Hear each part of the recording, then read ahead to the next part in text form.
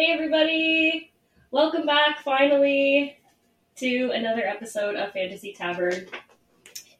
It's me as usual, just already fucking shit up here in the Fantasy Nook.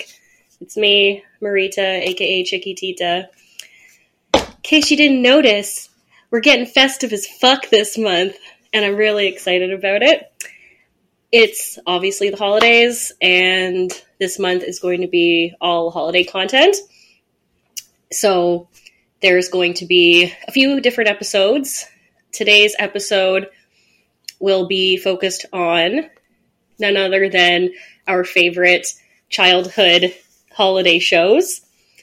And we'll also be having an episode on Christmas traditions or holiday traditions around the world at this time of year.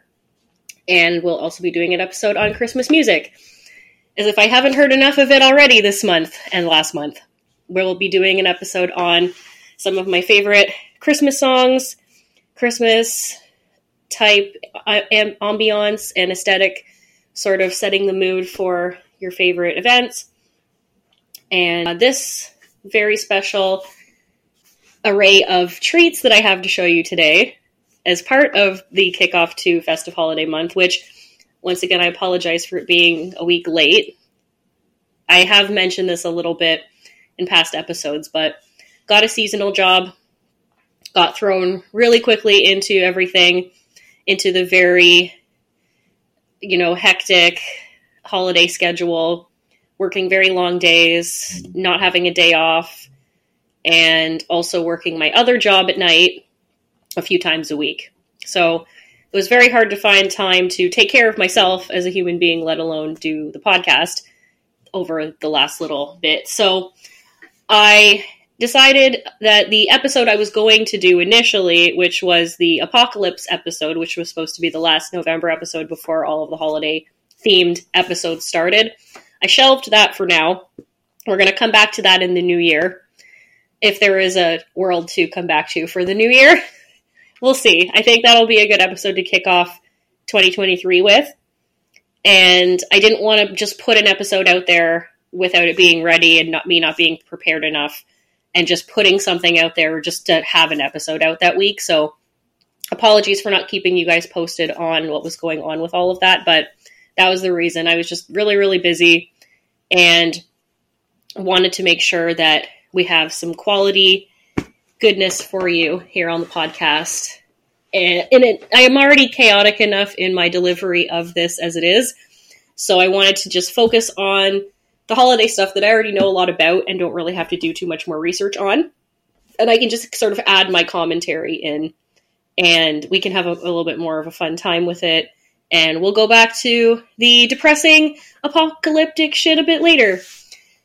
So we're going to start off, first of all, we aren't drinking a ton on this episode this week, just because I don't have anything in the house, because I haven't had time to go buy anything. I did, however, have time to go buy weed, so there will be some weed in this episode, and that'll just be what we're doing this week versus having alcohol. So I'm happy to report my lungs are mostly back to normal. I'm still having a bit of congestion, but for the most part, I no longer have a ton of runny nose, sneezing. I can taste food again. Things are going okay. I think on one of the last episodes, I may have said that I never drink porter.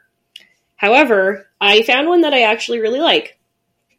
This was supposed to be just for the Apocalypse episode, actually, but I cracked it open now. And the Apocalypse beer that I wanted to get for that episode was called The End of the World, but they didn't have it at LCBO. And this one I just got because I really liked the can. But it's not really in keeping with the theme of the episode today or anything. I just really liked the can. It's called Siren. Looks like that's the... Oh, Siren is the name of the brewery, sorry. Siren Craft Brew, and Broken Dream is the name of the beer. It's called Breakfast Stout, which is great because we are filming this in the morning. I have not a full day off. I have a most day off. I have to go in and work tonight, but I have most of the day to relax. So we're starting things off really early today. with our breakfast stout. Maybe that's why I like it better, because maybe it's a little bit lighter for morning drinking. This has coffee and then, some of the other normal things you've got in your normal beers. And it's really good over ice. This one I'm drinking just straight out of the can. It's a lot more, smooth and flavorful than a lot of porters I've had. You really get a lot of the chocolate in there too, which is really nice. So I might turn in the colder months. This would definitely hit. I'm not going to lie. So I would recommend this to everybody. Once again, shout out to Spirit Leaf in Burlington for hooking me up with some holiday treats. And I'll show you a couple of the things I got here. We got this vape cartridge that I got called Ness. Something Ness. I guess you're supposed to fill in the blank on what your Ness is. I don't know. And it's a eggnog flavored vape cartridge called London Nog. It is actually fantastic. I had it charging earlier, so it's in the living room. I had to take it out because I had to use my USBs for other things for the podcast right now. So this one, definitely recommend if you're a fan of eggnog and holiday flavors, then you can pick one of these up at Spirit Leaf. I'm enjoying it. It's a gram cartridge, 860 milligrams of THC and 2.2 milligrams of CBD. So it does have some CBD in there, if in case you're wondering. It's very nice. And I haven't cracked these ones open yet. I was kind of trying to wait to see if I can try them out with somebody first, or when I'm, in the mood to have some alone time. But they're sex gummies. They're edibles specifically designed to enhance your sexual experience. So they had one called Lust and one called Thrust. So I got the one called Lust. These are cherry and rose flavor. I can't tell you what they taste like because I haven't opened the package yet, and I can't tell you if they're effective. But I'll keep you posted. If another human being wants to do sex with me in the future, I will try them out and let you know. Or if I'm feeling like having a little self-pleasure, we'll see if that enhances the experience, I guess. So we got those. Some really nice joints, not super strong. I like that they rolled them and then do like the packed tip versus the standard twist tip. I feel like it lights it and burns it a lot more smooth and like evenly. So that's what we're going to be enjoying today as part of this episode in just a moment. But before we do that, as you may have also noticed, I am decked out. I have donned my gay apparel. And I'm really excited to show it to you guys. I also have, as you may have noticed, the festive swag.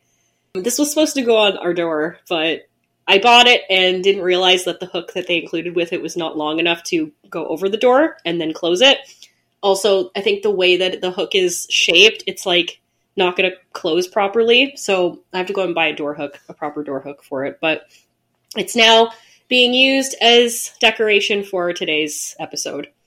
And I have a few more decorations and some early Christmas gifts. Well, I guess not so early now. It's pretty much should have already been done. But I do have to still buy for pretty much everybody on my list. It's not a very long list, thankfully, but I do need to do that.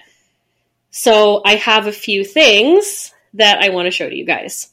And these are all courtesy of Retro Festive, which is the holiday store that I'm working for this year. And just kind of randomly came up as an opportunity. I am working with them for, I guess, till the end of this month, doing warehouse work. So I do order processing. So basically just printing labels for packages, stacking skids, helping to load and unload trucks. I help to pick orders occasionally. If I happen to be caught on the showroom floor and a customer figures out I work there and they ask me for something, I'll help them out. Some restocking, not much. Pretty fun. I would really like to work there year round if I could. I grew up with a lot of pop culture and a lot of Christmas. obsessions in my household, so it's definitely right up my alley in terms of work. And so that is a really nice opportunity that I managed to get. And in addition to that, I get easy access to all of the cool shit that they sell and have picked up a few things. I'm trying not to just respend my whole paycheck back into the store, but it's been a little difficult. But I have picked up a few things. It's a really cute little shop, and they also have online shopping, so you can go and look for everything before you go in person, or you can purchase online and have it delivered to you. But you always know you're going to get, when it comes to my family, things like socks and underwear and like candies and stuff in your stocking, hand lotion, sanitizing stuff, all those different things, mints, gum. And then the main gift will always be like a big surprise. I think I am off to an okay start. So this is going to just be my bag where all the gifts for everyone else fill up. I have another couple weeks to finish, so I feel confident, and I'm planning on buying everything at Retro Festive for gifts this year. Pretty much know exactly where I'm going for everything, so it's not a huge headache having to go to a million different stores trying to get stuff for everybody. I want to show you guys my outfit. I was trying to debate on a sweater to get myself. I wanted to wear something at the store that was a little bit more festive. And we have a bunch of the ugly Christmas sweaters and things like that. But when I saw this Frosty the Snowman sweater, it was a done deal. So this sweater, it's super cute. It's got, your little snowscape. It's got the Santa flying overhead with the music notes. We've got our guy Frosty here. Really relate to Frosty the Snowman. We're obviously going to be talking about Frosty the Snowman in today's episode. Frosty drip. When I actually wear it in public, it won't have stains on it, so just relax. I was eating my breakfast. /brunch while I was doing chores, and I may have gotten something on Frosty there, but I guess you can't really see it from here, so I think we're good. And then the last thing I got, as you may have noticed, is this toque. I got this on a day where it was really cold, and I was just in my feels about temperature that day for some reason, and I just did not want to go outside without a hat. So I'm looking around the store trying to figure out what hat can I buy that's like, not supremely obnoxiously holiday that I could get away with wearing as a normal hat, possibly. And I found this one, and it just so happens that there's another secret hidden feature of this hat, which I'll show you. It helps you get lit. Oh my god, it's amazing. So it lights up, and it also has different settings. So if you want to have the lights be crazy lights, you can have the lights be crazy lights. If you want the lights to be, be flashing, steadily flashing lights, you can have your steadily flashing lights. If you want your lights to just stay still, then you can have just stay still lights. Oh, how nice. How festive. And be the life of the party with your light up hat. And if you want to do like a low-key holiday outfit, this would be a great choice. It's just you could just do the hat and nothing else. You don't even have to turn it on. And it just has the lights on it. Or you can have the razzle-dazzle in there, which is kind of cool. One of my more frivolous purchases, but sometimes you have to buy something that is just for funsies. I'm going to take that off now, though, because I'm a little hot. There we go.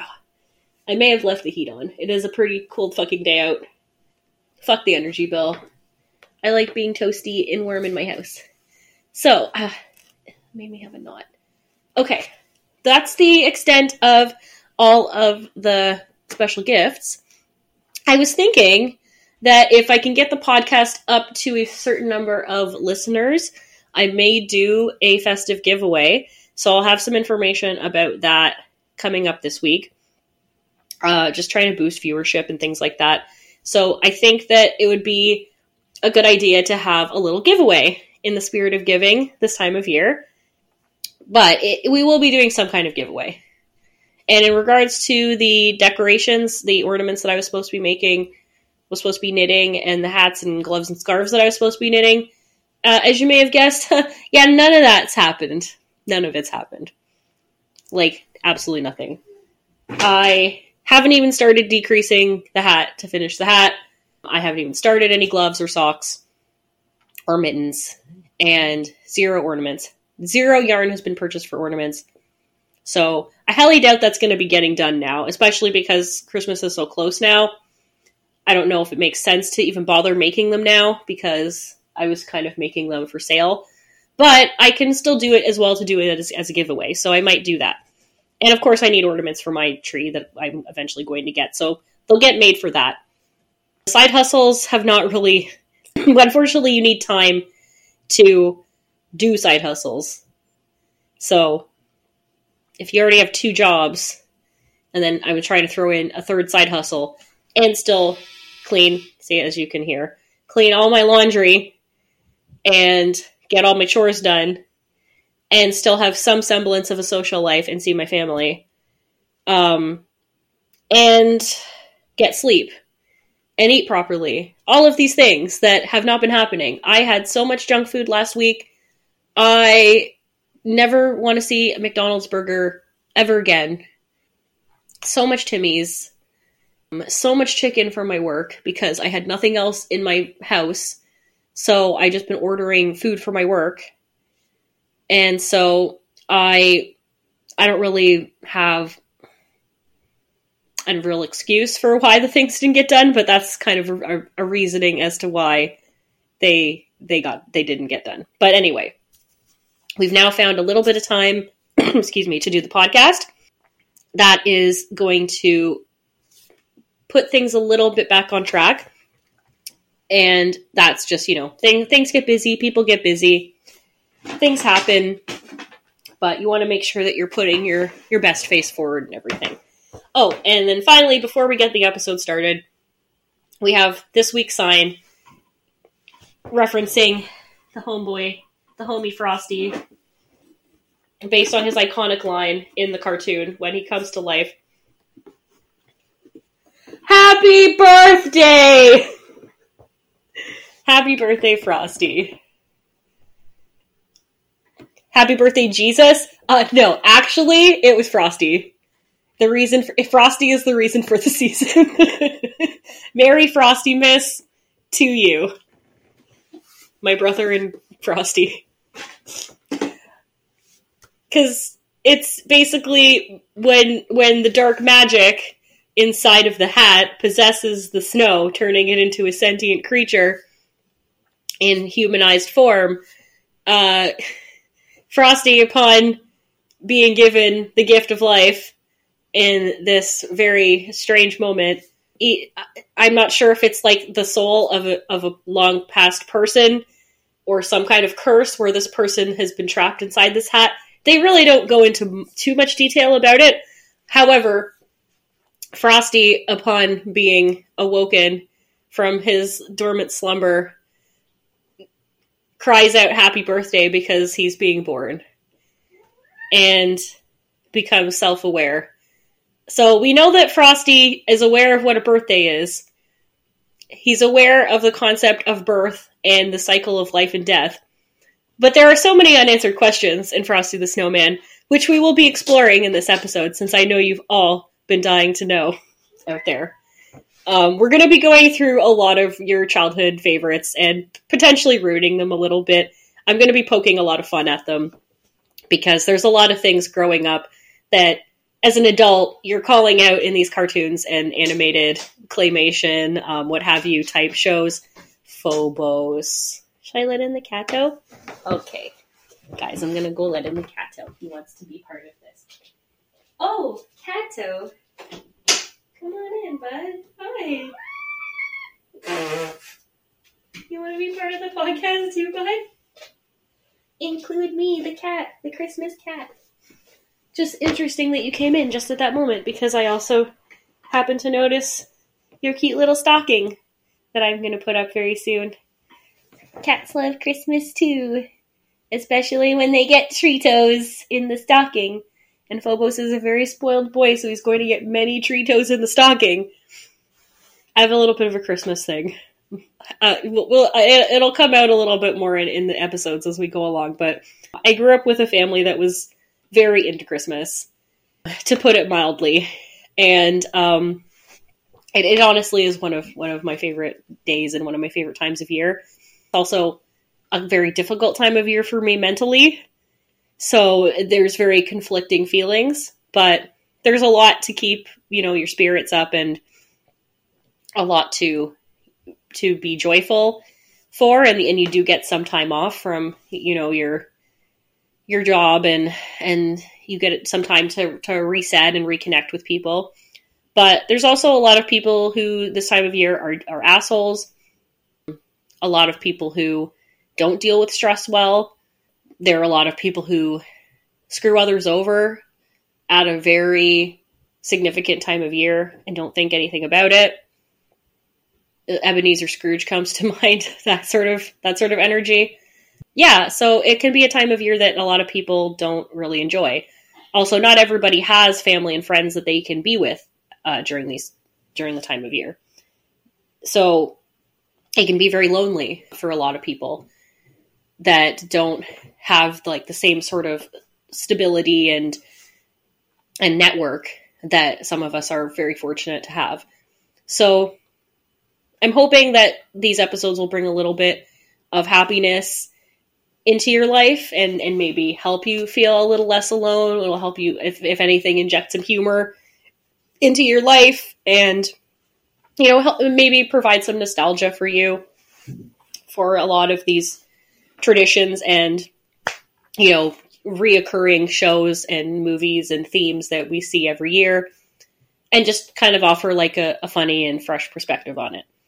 So without further ado, we'll go into the episode. Now, I'm not going to be relying on the Cato book too much this time. I'm basically just going to be going into kind of like a top 10 children's Christmas cartoons and kind of do my take on that. I think that it's pretty, you all, I guess, if you grew up in North America especially, are going to know the gist of what I'm talking about, so you'll kind of have that to go on. But I'm going to just look into some just brief synopsis, the little synopsis of what each episode is, or each show is about. They're not really episodes anyway, so it's basically like the whole, about an hour, I think, usually is the length of time of these things. We've got a lot of reoccurring themes. There's a lot of heavily Christian influences on a lot of these shows as well, so kind of unfortunate. But especially considering that, how a lot of what Christmas is presented to us as, all of the religious aspect of it is not really present anymore. It's all very commercialized, very heavily pagan influenced, more so than it is Christian. But they do find a way to sort of like weave that into a few of these shows. Frosty is an example of where that doesn't happen. That's a good way of kind of just keeping it winter themed. And even just going the full way with the paganism, we're just going to put magic in the cartoon too. So that's something that, again, I'm going to try and leave Frosty to the end because it's one of my favorite ones. I want to try and keep that at like the top of the list. So let's just go through my list that I found here. Top 10 Christmas cartoons. And we'll just kind of go down the list here. We're going to talk about some of the popular ones. We're going to include both TV shows and movies in this conversation as well. We're also going to include, as part of cartoons, actual like drawn animation, as well as claymation and puppetry, because those are very important. We've got a lot of back and forth on what is at the top of the list. There's going to be some lesser known ones based on what I watched as a kid as well. So There are also a lot of songs that we'll touch on again briefly in the Christmas music episode, but we'll cover a lot of the ones we're going to be talking more about. Phobos, are you kidding me right now, bro? He's trying to jump up on the ledge. 1 second. Cat! If you want to do that, you have to ask me. Jesus Christ, Cat. Oh, there you go, bud. Just coming in here and causing problems. Man. Okay, anyway. So, this list is, I feel, the most credible list. This is from Screen Rant, and it's based on IMDb's top 25 best movies. So, like, when I talk about Christmas cartoons, most of what we're seeing as the part of, like, the Christmas cartoons are technically considered movies, not TV shows, but I'm going to talk about, I guess, some of these cartoons are actual movies that have been in theaters and stuff like that, like produced as movies. And others were, like, made for TV, put on TV Christmas movies. So that's what I mean when I refer to, like, the TV. It's not like a show per se. I guess it technically is a movie. But that's how we'll distinguish that for the purposes of this. Just going down the list from the bottom. We can't talk about any Christmas movies without talking about Disney's A Christmas Carol. Any A Christmas Carol movies, for that matter, really. Before we get into this too much, I'm going to spark this up. Take a little more extra drink of my beer. A Christmas Carol, of course, Charles Dickens, classic story of holiday cheer and hopefulness for the future in the face of greed and capitalism. More topical and poignant as ever. Basically, we have Ebenezer Scrooge, this, like, Jeff Bezos wannabe, who has no qualms about firing people, docking their wages, and just generally being a piece of shit on Christmas. He doesn't even celebrate it because he's always working. And because of his actions, especially this time of year, he is visited by 3 spirits who show him the past, present, and future of the holidays and show him his impact on people's lives and also the error of his ways in treating people less fortunate than him so poorly, especially at Christmas. And it ends with him, having an epiphany, becoming a nice person, and enjoying the holidays with the people he's wronged and trying to make amends and everything. So we've had a lot of different iterations of A Christmas Carol. Recently, Spirited, which is a live-action movie, which I won't really talk about then. But I'm going to talk about it in the next episodes because it's a musical. So and it is a really great movie, so I really wanted to address it. It's basically if Scrooged were a musical. So if you've ever seen, like, that Bill Murray version of A Christmas Carol, it's very similar to that. So we've also got A Muppet Christmas Carol, which obviously is going to be on this list along with A Disney Christmas Carol. I know it's technically live action, but I said I was going to include puppetry, which is Muppets. So I'm going to allow it. But, like, special shout out to the Disney one. It's not terrible. It's just not a Muppet Christmas Carol. There's never going to be a better version of A Christmas Carol than A Muppet Christmas Carol. There aren't going to be better songs than in that movie. And there's never going to be a better Scrooge than Michael Caine. Prove me wrong. You can't.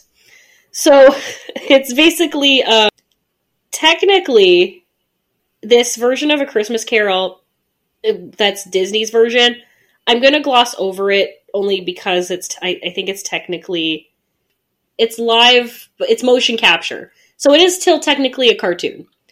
It's a little bit of a darker version of A Christmas Carol, but I kind of like that, honestly. This came out in 2009. Scrooge, played by Jim Carrey, is definitely a contender. Like, we've seen the Grinch. As a character actor, he really can do no wrong. Been a little batshit recently in the news, but you know what? I'm still team Jim. So basically, he presents, it's very Count Olaf-y. He presents like a very sinister and scary version of Scrooge that I think, you know, might be a little much for kids, certain age, but it's also been heralded as one of the most accurate versions of A Christmas Carol that's out there. So I think that it deserves a watch. It's honestly got not just Jim Carrey, but just all sorts of amazing performances all around. It is obviously available on Disney+. I would highly recommend that you check that one out.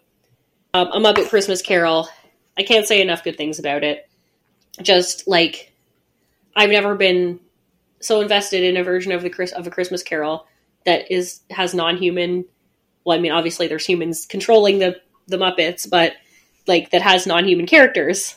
And just such a, like... Just such a heartwarming and heart-wrenching movie. Like, you're gonna laugh, you're gonna cry, you're gonna sing... so much. The Muppets was a big part of my growing up, the Muppet Show. And so I really feel like you can't really have done it any better than A Muppet Christmas Carol. I think it's sort of, again, a bit of a Christian influenced story, but obviously, like, they're celebrating a Christian holiday. There's themes of, like, ghosts coming from the afterlife, the concept of heaven and hell, the concept of, you know, paying a price for your bad behavior, the chance to see what life could be like if you were a different person. Just so many things that have so many meaningful messages that come out in this movie. You know, being selfless, especially if you have a lot and other people out there don't. Like, the legacy you leave behind, really. And you're going to leave, like, if you're going to leave a legacy of people who never liked you and couldn't wait for you to die, and all you care about is your wealth and how to get as much of it as possible and take it away from others and exploit people. And then there's the other opportunity for you to give and be compassionate and realize that your actions have a much greater impact than you think, and that not everybody can operate in the same way as you. So, and not everyone has been given the same opportunities and abilities in life as others. So it's a very nice story, and just those two versions of them, that should be, I think, recommended watching at this time of year, for sure. Oh yeah, I forgot about Rise of the Guardians.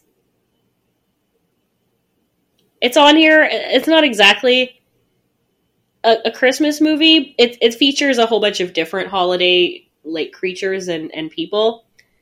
But it's kind of like sort of a Avengers type, like, superhero take on the Santa Claus origin story, and sort of like origin story of different holiday mascots, I guess you could say. That one wasn't bad, actually. I like that. It was kind of cool. Of course, there's Frosty on the list, but we're going to circle back to Frosty. I want to keep that one. And this has reminded me of... There's also another Christmas Carol cartoon from the 70s by Chuck Jones, who is a very famous animator. It's very short, but it's, again, one of the more accurate. You get the really cool, like, old school animation style working for you there. So that's another one that you can. And it also won an Oscar for animation. So, I mean, check it out. Add it to your Christmas Carol viewing if you want to watch all the different versions. So now we're going to get into. Oh my God, Tokyo Godfathers is on this list too. Oh my God, that's going to be at the top of the list. I forgot about that movie. I didn't think it was going to be on this list. Holy crap. we're getting into some of the claymation sort of stop motion. It's like the Rankin Bass holiday lineup of movies. So back then you had like Rudolph, you had the Little Drummer Boy, Santa Claus is Coming to Town. I think there's that one, The Year Without a Christmas, or The Year Without a Santa or something, with Snow Miser and Heat Miser. I think they did all of those. Yeah, it was called The Year Without a Santa Claus. They actually did Frosty the Snowman too, but most of the stuff they are known for is stop motion. Jack Frost. There was also I believe there was a Rudolph sequel as well. The complete collection. Let's see if I missed any. I'm just trying to list off all the ones that I remembered off the top of my head. The ones I forgot were ones I've never seen. Oh yeah, there was also a few titles missing on the list. There were a couple Rudolph sequels: Rudolph the Red-Nosed Reindeer and the Island of Misfit Toys, Rudolph Shiny New Year. I think there was another that was called Frosty Returns. There was a sequel to Frosty the Snowman. The sequels were also, they weren't included because they were technically outsourced to other studios. They weren't made by the original Warner Brothers or Universal. And Santa Baby, which I haven't seen, is the first and only Rankin Bass special since 1985's The Life and Adventures of Santa Claus. That was when they had like the last one. So they didn't have anything that was like specifically from Rankin Bass again until after the 80s. Sometime in like the late 90s, 2000s. So Rudolph the Red-Nosed Reindeer, and to give you an example of how popular this animation style is and how reminiscent it is of Christmas aesthetic, The Nightmare Before Christmas, which is also obviously going to be on this list, we're going to talk about it as one of the greatest cartoons. It's also uses stop motion animation. So there's Rankin Bass has made this connection between using that style of animation and you're automatically knowing that like that's going to be your Christmas vibe. That's the Christmas aesthetic. So this is anytime another type of film company, animation company wants to riff on like a Christmas themed movie or parody a Christmas movie or cartoon, they'll generally use a stop motion or like claymation stop motion animation style to achieve that sort of effect. I know Community did that actually. They had a special where Abed is obsessed with Christmas and nobody else really cares. So he like traps them all in a stop motion animation world where they all become different Christmas toys. And then they have to like go through the land of Christmas with Abed. There's a very deliberate reason why they chose to switch them to animation, and not only that, use that specific style of animation, because that's automatically going to tell you, oh, this is for sure a Christmas movie, a Christmas cartoon. We'll start with Rudolph here. Rudolph, I guess, should be a little bit higher up on my list. It is definitely a classic. It is for sure one of my favorites, but it's also one of the movies that gets roasted the most by adults and parodied a lot because of some of the themes and questionable delivery of messages in the movie. I think the joke that gets made the most about Rudolph is the whole, I just noticed that the light is like completely out on this now. Those batteries really did not last very long, did they? Something's going on in there. No! It must be the batteries dying. I guess just a word of warning, if you're going to buy this, the USB is definitely going to keep your battery going a lot longer. The AAAs did not last the entire episode, so sorry guys, the serotonin's going away for a while now. It's back in the bag there. We'll figure that out for next time. I need to, I guess, find more USB ports for future episodes. Yeah, so the songs in the movie are very iconic. you've got Dasher and Dancer and Prancer and Vixen, Comet and Cupid and Donner and Blitzen. You've got Silver and Gold, which is one of my favorite songs in the movie. Island of Misfit Toys, Herbie and Rudolph's little song that they do together there. Santa's Jingle, Jingle, Jingle, where those sleigh bells ring. I am old Kris Kringle, I'm the king of jingling. Ho ho! That's my favorite, one of my favorite ones. I want to say that Rudolph's little girlfriend there, Clarice, has a nice little song too that I remember. Rudolph. Herr Rudolph. The extremely Nazi-sounding names of all the reindeer aside, let's get to some of the other problematic parts of this cartoon. We've got the joke that everyone makes about Rudolph, that everyone basically treats him like absolute dog shit until they need him for something, and then all of a sudden, he's everyone's best friend and the hero of the day. But, not 2 seconds ago, you were all calling him a mutated freak and shunning him from your reindeer society. Even Santa Claus did this.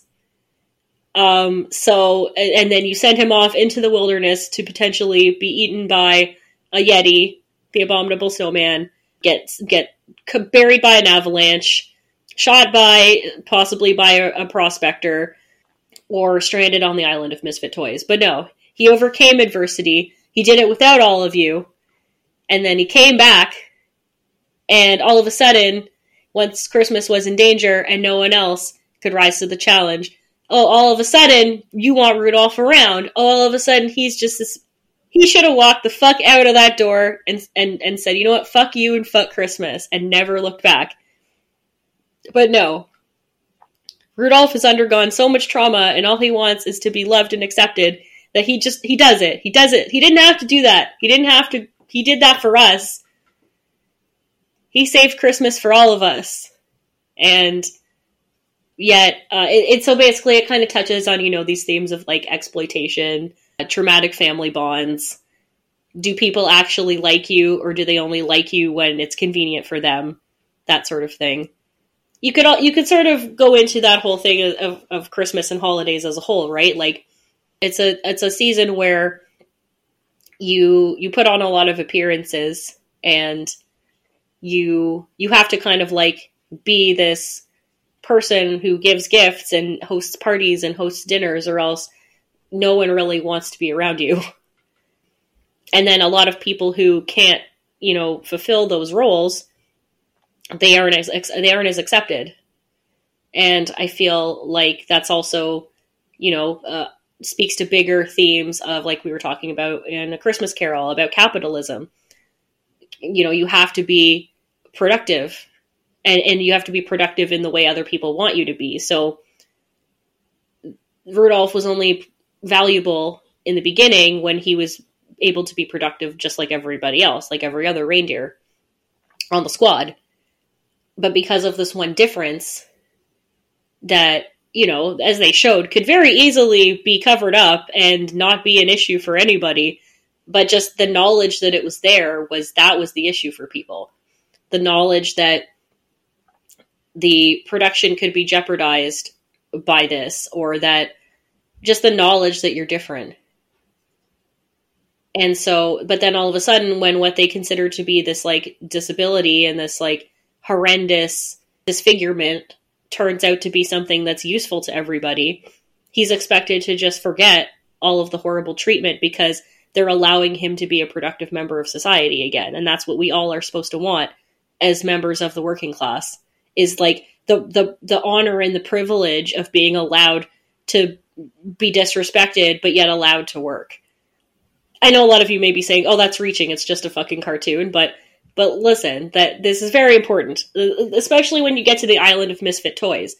It's the same idea. He finally finds somewhere that he thinks he's going to fit in. Same with Hermie, right? So you've got your elf that's that's very to me very queer coded as a character. And he doesn't want to be an elf. He wants to be a dentist. So because he doesn't produce the way that is expected of him, the way he's supposed to, he once again is not given a chance to pursue that dream. He's not nurtured. He's not given any opportunity to get better, get any kind of research into that. They're just like, no, if you're not going to produce as an elf, which is what you were destined to do, then we don't want you here. You're just going to be a nuisance. So, and in the end, they realize that not only is Santa not providing anybody here with a dental plan, they're going to need to figure out their union shit and get their dental, and who's going to be their dentist. I'm assuming that everyone there just lives on a diet of candy and snow, so their teeth must be fucking horrible. They've been needing a dentist for a while. Not to mention, as far as I remember, I'm pretty sure it's Hermie that pulls everyone's the abominable snowman, the Bumble's teeth all out. So that again, he's not seen as useful until it's in crisis, and then all of a sudden he's required, or like until I guess a new opportunity presents itself, and then all of a sudden they're invited back to participate. So, but it's like, why do we have to get to this moment of crisis or like massive upheaval for them to be accepted?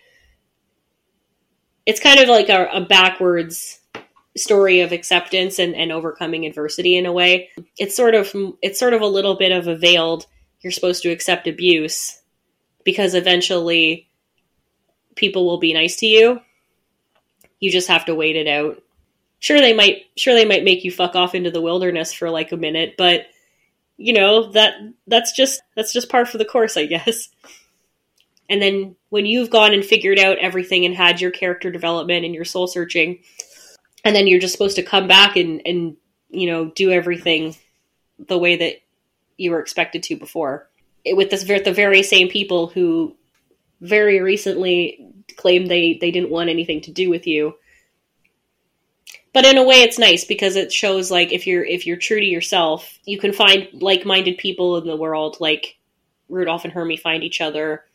The Island of Misfit Toys gives Rudolph kind of a sense of like, well, as much as it's sort of like a double-sided thing, because like as much as it's great to find the other misfits in life that you can relate to, it's also not really fair that you were all outcast from society and have to go live in a completely separate place.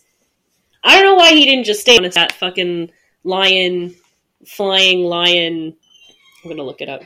I mean, that seemed like a pretty sick deal. His name is Moonracer.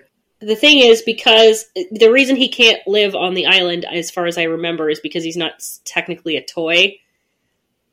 There is so just so you know, because there's a wiki for everything on the internet, there's a website called Fandom that has a Rudolph the Red-Nosed Reindeer wiki. In case you're curious about looking into this more, Flying Lion is technically known as a griffin in mythology. This griffin happens to be the ruler of the Island of Misfit Toys, King Moonracer. He flies around the earth looking for unwanted toys and takes them in. Yes, that's the other thing. So, like, yes, he flies around looking for these misfit toys. And then, basically, like, they become subjects in his monarchy. So, I mean, is it really that great of a life? Like, I don't know, do they have to pay taxes to him? Like, do they have to, you know, like, bend the knee and shit in order to, like, be on the island? It's not really fully explained what King Moonracer's political alignment is, but, you know, we're not really for monarchies around here. But yeah, let me go back to that article and finish. It's basically the reason that Rudolph, Hermie, and Cornelius get to the Island of Misfit Toys, and Rudolph and Hermie want to stay there, but because they're not technically toys, he can't let them stay. Now, my question is King Moonracer actually a toy? I don't fucking think so, so I really don't get how that works. But we're just gonna suspend that hypocritical disbelief for like a little bit, because I it doesn't really say in the wiki. It says he is a winged lion, therefore not a toy, unless I'm missing something. So I don't, like, him and Rudolph are literally animals, so I don't understand why he would say that. Anyway, and also considering that Rudolph has a light up bulb on his nose, he's got some sort of electronic shit in his body. I think that kind of classifies him as some kind of a toy, possibly. But anyway, what they end up doing in the end is he gives them somewhere to stay for the night, and they promise that they will let Santa know about this island and that people are rejecting toys because they're different or don't perform the way that they are wanted to or the way they're supposed to, and so they become neglected and shunned. And this is very much something that Santa Claus needs to have responsibility for. That's something that in the end, there's a bit of a happier resolution for the toys on the island. But that's another thing I never really thought about, is that whole weird thing. It's like, just fucking let him live there. I don't understand. and then it sucks, because then it's like not even the island of misfit toys will accept me. Wow, I must really be a piece of shit. So that's a little sad. Again, we're gonna just there's some reaching potentially happening, and I know it's just a cartoon, but that's another thing I wanted to address. I also do enjoy that there's no fat shaming. That's one of the positive notes of the movie. We see some nice thick boys and girls in Yukon Cornelius and Mr. and Mrs. Claus. Not so much until the end with Santa Claus, obviously, because Santa is going through a bit of a stress-induced eating disorder. Mama Claus is constantly asking him to eat, and he won't do it. And then at the end, he finally gets the second win that he needs, the inspiration that he needs, and he tickens up again and becomes the fluffy Santa Claus that we know and love. So that's a nice part of the movie. We're encouraging healthy eating. We're encouraging bigger bodies, which again is why it's so interesting that, we're doing that, and then Santa's like fucking rejecting a reindeer because they're different, and it's like, bro, you live on a diet of milk and cookies and are a very large man. Like, you need to not judge people based on how they look, okay? We're all accepting you, Santa Claus, so I don't know why you can't accept Rudolph. And then when you lost a bunch of weight and looked fucking anorexic, again, nobody judged you. They were just concerned about you. They just wanted you to eat some food. So, you know what? Santa's kind of a dick in this version of events. We're not a huge fan of Santa Claus in this one. There's a lot of movies out there that sort of, deal with that, the whole idea that Santa is not the most jolly character that we know and love. Santa is seen in many things as like the sort of immortal, magical being, and, has these powers and has this like very wholesome image, and, they always pair him with a woman, like he's a wholesome married family man. That's Rudolph. Those are some of the, criticisms, but, some of the more positive things about the movie. But yeah, the songs, undeniably amazing. Even back in the 60s, like, for its time, it's just like a massive stop motion animation is always a very massive undertaking, but it was like very, very groundbreaking for its time, and it's something that people will still use and reference to this day. It's a nice, overall, it's a good message of, overcoming, being oppressed and being misunderstood, finding a way to prove to people that you have value. And that's really one of my favorite messages of anything. That's why I like It's a Wonderful Life so much, which again isn't a cartoon. I won't go into it too much right now. That'll be for another episode. That's probably going to be like the Christmas episode. I'll do like a live watch or something like that of It's a Wonderful Life. I feel like It's a Wonderful Life, because I love it so much, just needs to be its own episode, honestly. It's one of those movies that I watch every single year. So yeah, maybe we'll make that into its own separate episode. But just going off the theme of It's a Wonderful Life too, like just the impact that one person can have on so many other lives, and to just never lose sight of the fact that every human being can have value in some way, even though other people may not make you feel that way. And you have to remember, like, Rudolph's just really isn't really that old, isn't really supposed to be that old in the movie. So, like, you've got this young person too. Like, so when it happens to you when you're very young, it can make you very jaded and hardened towards the rest of the world. So I think it's really important to remember to always have that sense of having value yourself and not always trying to get it from others. Because yes, it's nice when people validate you and make you feel useful and wanted, but as we've mentioned, that can be very empty and very conditional and situational. So I think it's really important to try and have that for yourself, first and foremost. So that's pretty much Rudolph in a nutshell. That's one of my favorites. But they're, again, responsible for another really great movie called The Year Without a Santa Claus, which I'll touch on briefly. It's got a lot of really catchy music as well. Obviously, it features once again a depressed Santa Claus. This seems to be something that they've used a couple times. So it sounds like what happens. The gist of this movie is Santa Claus decides to just fuck off and leave Mrs. Claus and some of the elves to try and figure out fucking Christmas. So Santa's like, all right, I'm just gonna dip. So I guess figure it out or something. And then I guess they figure it out. And so this is, I guess, where the snow miser and the heat miser come in and try and fuck with everyone and fuck with everyone's Christmas weather. But they have one of the greatest holiday songs of all time. It's like a very like show tuney, kind of burlesque sort of like, you know, you've got like your hat and your cane and everything, like doing sort of like the big band vibe. I think that's if anything from that movie, the Snow Miser and Heat Miser number, that's the greatest. Oh, and of course, I can't leave off Rudolph without talking about Sam the Snowman, voiced by the iconic Burl Ives, who is basically like one of the voices of Christmas. Yeah, honestly, that Silver and Gold song, that's like one of my favorites. He just has like that like very nice, like comforting, smooth voice, and they just kind of like turn him into that very like sort of, you know, proper, non-threatening old snowman. Definitely at the top of my list for sentient snow people, 100%. With his little cute little vest, he's got a little hat, and his little like mustache goatee going on. He's a cute.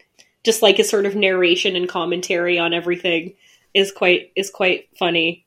As the things are happening, he's getting affected by like the cold weather. He's getting mad about stuff. He's getting like scared. It's really funny, just like the way that they did it. Definitely good top tier holiday watching. So again, with the Christmas Carol, we've got Mickey's Christmas Carol. We talked about Disney's A Christmas Carol. We talked about the Muppet Christmas Carol. It's more of a short than a full movie. That one is really good too. Oh my god, Klaus. That was such a good movie. Actually, oh my god, so good. But we're gonna talk about the other stop motion animation that we are gonna touch on here. We're gonna go into a bit of a deep cut after that, and then I'll take a little break, and then we'll come back and talk about the last of the top movies, that cartoons that we're going to discuss. There's going to be Frosty, How the Grinch Stole Christmas, of course. A Charlie Brown Christmas, obviously cannot leave that off the list. We're also going to have a couple non-Christmas specific cartoons on here. We're going to talk about a few different things that have come up recently in terms of, you know, Christmas related stories that I think are still very important to share. And so we'll be covering those.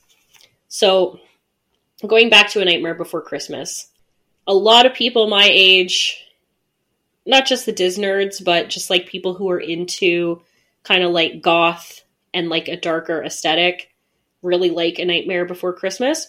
It's also a bit of a non-traditional Christmas story because it kind of combines a bunch of other different holidays with Christmas, as well as presenting a Christmas story that's a bit more of a creepy and dark, not the flashy, festive, constantly upbeat sort of story that you will expect when you're looking at like children's cartoons. So it's very much a movie that can be enjoyed by all ages. Just something for people that are looking for a Christmas option that's, not super traditional. So the story's following two opposing holidays colliding. So it starts off with Jack Skellington, who is the spokesperson of the Halloween land that they exist in the movie. So based on how it's sort of presented, there's some sort of like portals between the real human world and Halloween world, as well as like other holiday worlds. So like, Easter, Thanksgiving, St. Patrick's Day, what have you. And you have the ability to cross in between all of these different realms and worlds and things like that. So it's essentially, they're constantly always planning for the next Halloween. I suppose in like the mayor's case, it's more of a thing for him, but everybody in Halloween Town is always excited for Halloween. So like as soon as the Halloween's over, they're planning again for the next one. You've also kind of got the side story of Sally and Jack's love interest and sort of her kind of weird origin of how she was created and brought to life, and sort of the weird scientist guy that she basically like is owned by. What happens is Jack's having sort of like a depressed moment. He's going through some sort of like self-awareness and a bit of ennui, if you will, about the whole Halloween situation, saying like what's my purpose? Like it's not as exciting anymore, and it's not really the math ain't mathin'. It's not hitting the way it used to hit. And everybody's sort of like a little worried because again, no one ever really questions anything. So to have this character like whose entire life is Halloween question what that all means to them gets people a little worried. I'm going to go back quickly just to get the proper synopsis for this, because I'm going off of the Nightmare Before Christmas. He is, so he's stuck in a rut. Basically, the point of their existence on Halloween is to go out into what is considered the real world, the human world, and scare people. And if they scare people well enough, then they, their purpose is met and they can continue having Halloween Town. But Jack is very... He's done this all before. It's just not... he's not getting the same motivation as he usually does to carry his mission out in life. Through a series of, events, he ends up getting stuck in Christmas Town, which is Santa's domain. It was nominated for an Oscar, actually. It won a whole bunch of different awards, mostly for the visual effects and the score. So some great songs. Most notably, Jack's realization when he goes into Christmas Town, where he's like, "What's this? What's this? There's something in the air," which has been parodied as like the fuck is in the air, the fuck. There's white shit everywhere, the fuck, which is also a very funny song. So Jack is now infatuated with this whole idea of Christmas, and he wants to now not only possibly follow this path, but also tell everyone in Halloween Town about it. As you can imagine, it doesn't go over well. This also, brings some of his, relationships with people into question. Kind of plays off of the sort of themes we talked about in Rudolph, where it's like, you're born to do a certain thing. And what happens when you realize that not only maybe you're not necessarily good at that thing, but maybe you are really good at something, but you just have no interest in it, and you know that that's not the path that you should be following in life. Or, even though you may have had interest in it at one point, people don't always do the exact same thing for their entire lives. Some people just don't want to be limited in that way. Or like I was saying before, motivation changes, get stuck in a routine, and things just get boring. Not just like an exploration of like what your different options might be in life, but kind of just an exploration of like, I don't want to be fit into this box my entire life. Maybe there's something that I can pursue that's not what everyone else is doing. So Jack the Pumpkin King of Halloween Town, getting hooked on Christmas, he thinks that the best solution to transitioning to being a Christmas-based character instead of a Halloween one is to kidnap Santa Claus and take over his job. Knowing nothing about what Santa Claus really actually does, has really no clue of really how to take over the role. And then Santa goes to the care of Mr. Oogie Boogie, which again is one of the best songs in the whole fucking movie. So good. You're joking. I can't believe my eyes. You're joking me. You gotta be. This can't be the right guy. He's ancient. He's ugly. I don't know which is worse. It's so good. Again, sort of like a little kind of cabaret, like that sort of deal. Very like giving Hades Town vibes. That's and just I can't say enough good things about this movie. The animation, the songs, the way the movie's written, like it's very rewatchable as a movie. It's a little bit cringy that like a lot of toxic, problematic couples have taken Jack and Sally as their like example of couple goals. That might be my one criticism of the movie and Nightmare Before Christmas franchise. The same way I get a little icky feeling about when couples like idolize the Joker and Harley Quinn. Just kind of not a good vibe for me. It's definitely a red flag in some respects.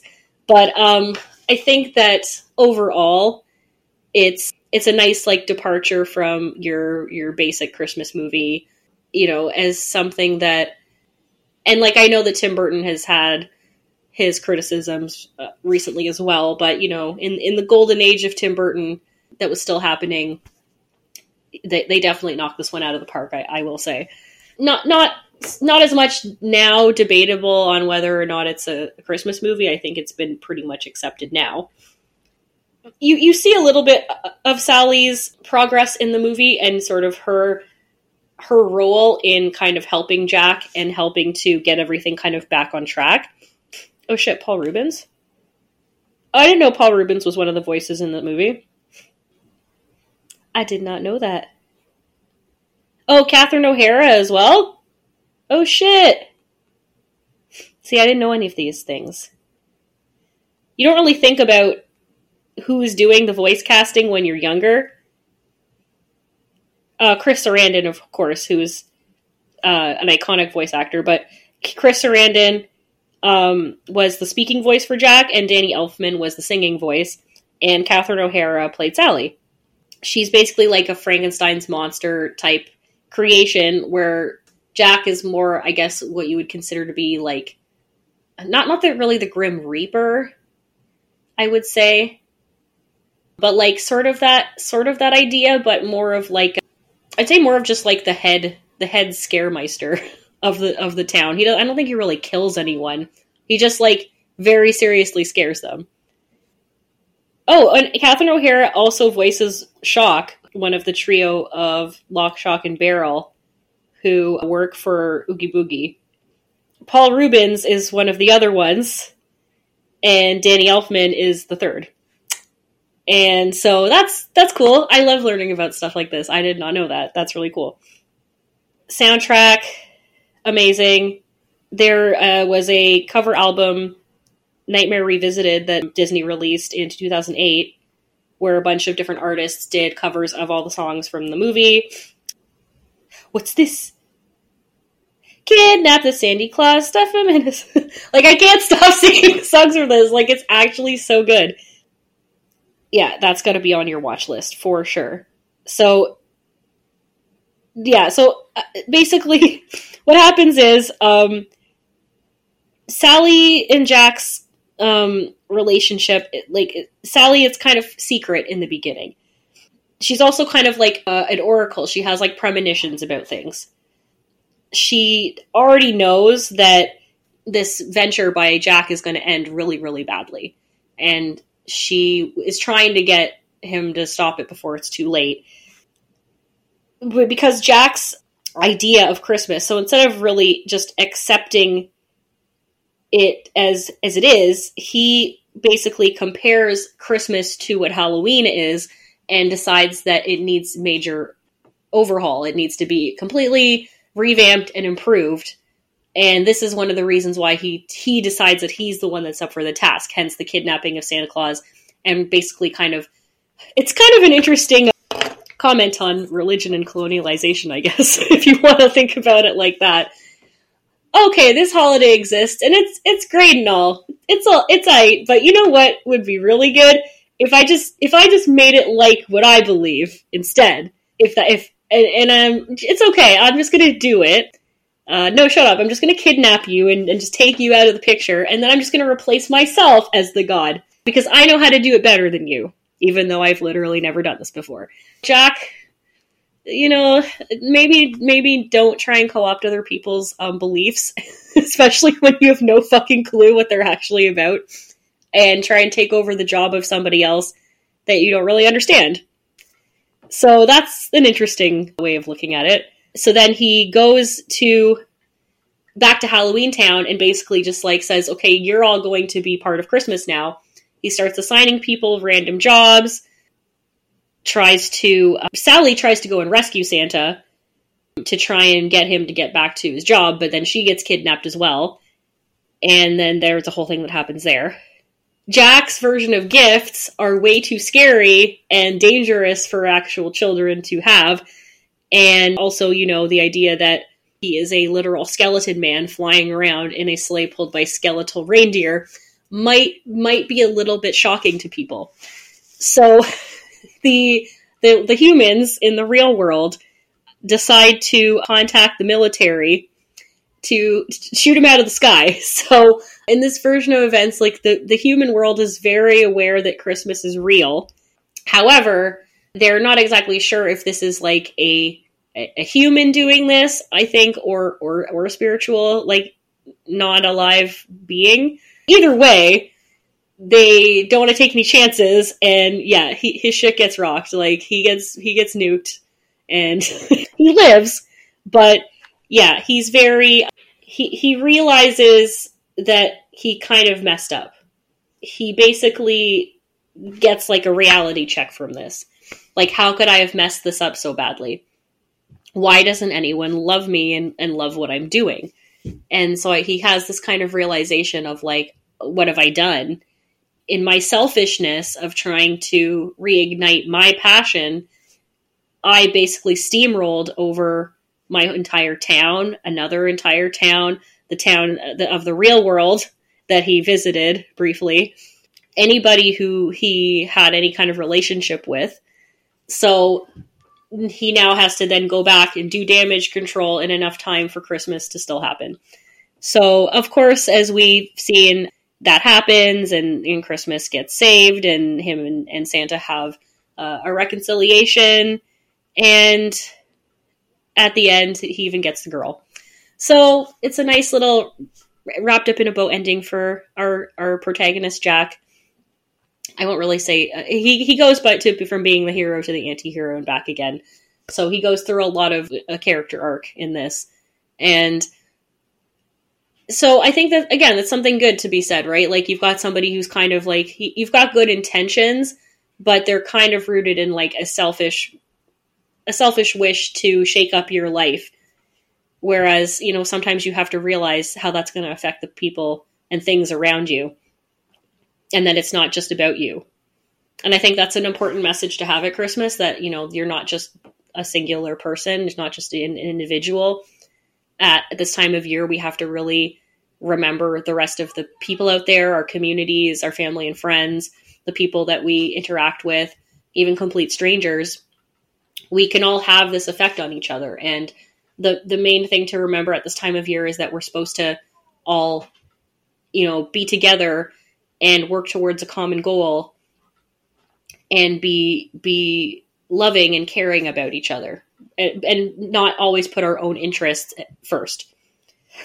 So it's a really good way of kind of taking the ideas of Christmas that were already there and then kind of just putting a different spin on them. And I think it was a really, really smart move, just creatively, but also financially, to have a movie that's going to appeal to people who are obsessed with two different holidays. You've got your Halloween crowd and your Christmas crowd all flocking to see this movie. In addition to anybody who's into Disney movies already, into musicals, into, the goth and the spooky aesthetic, into creepy shit, just people who are into Tim Burton stuff, just people who are into different animation styles.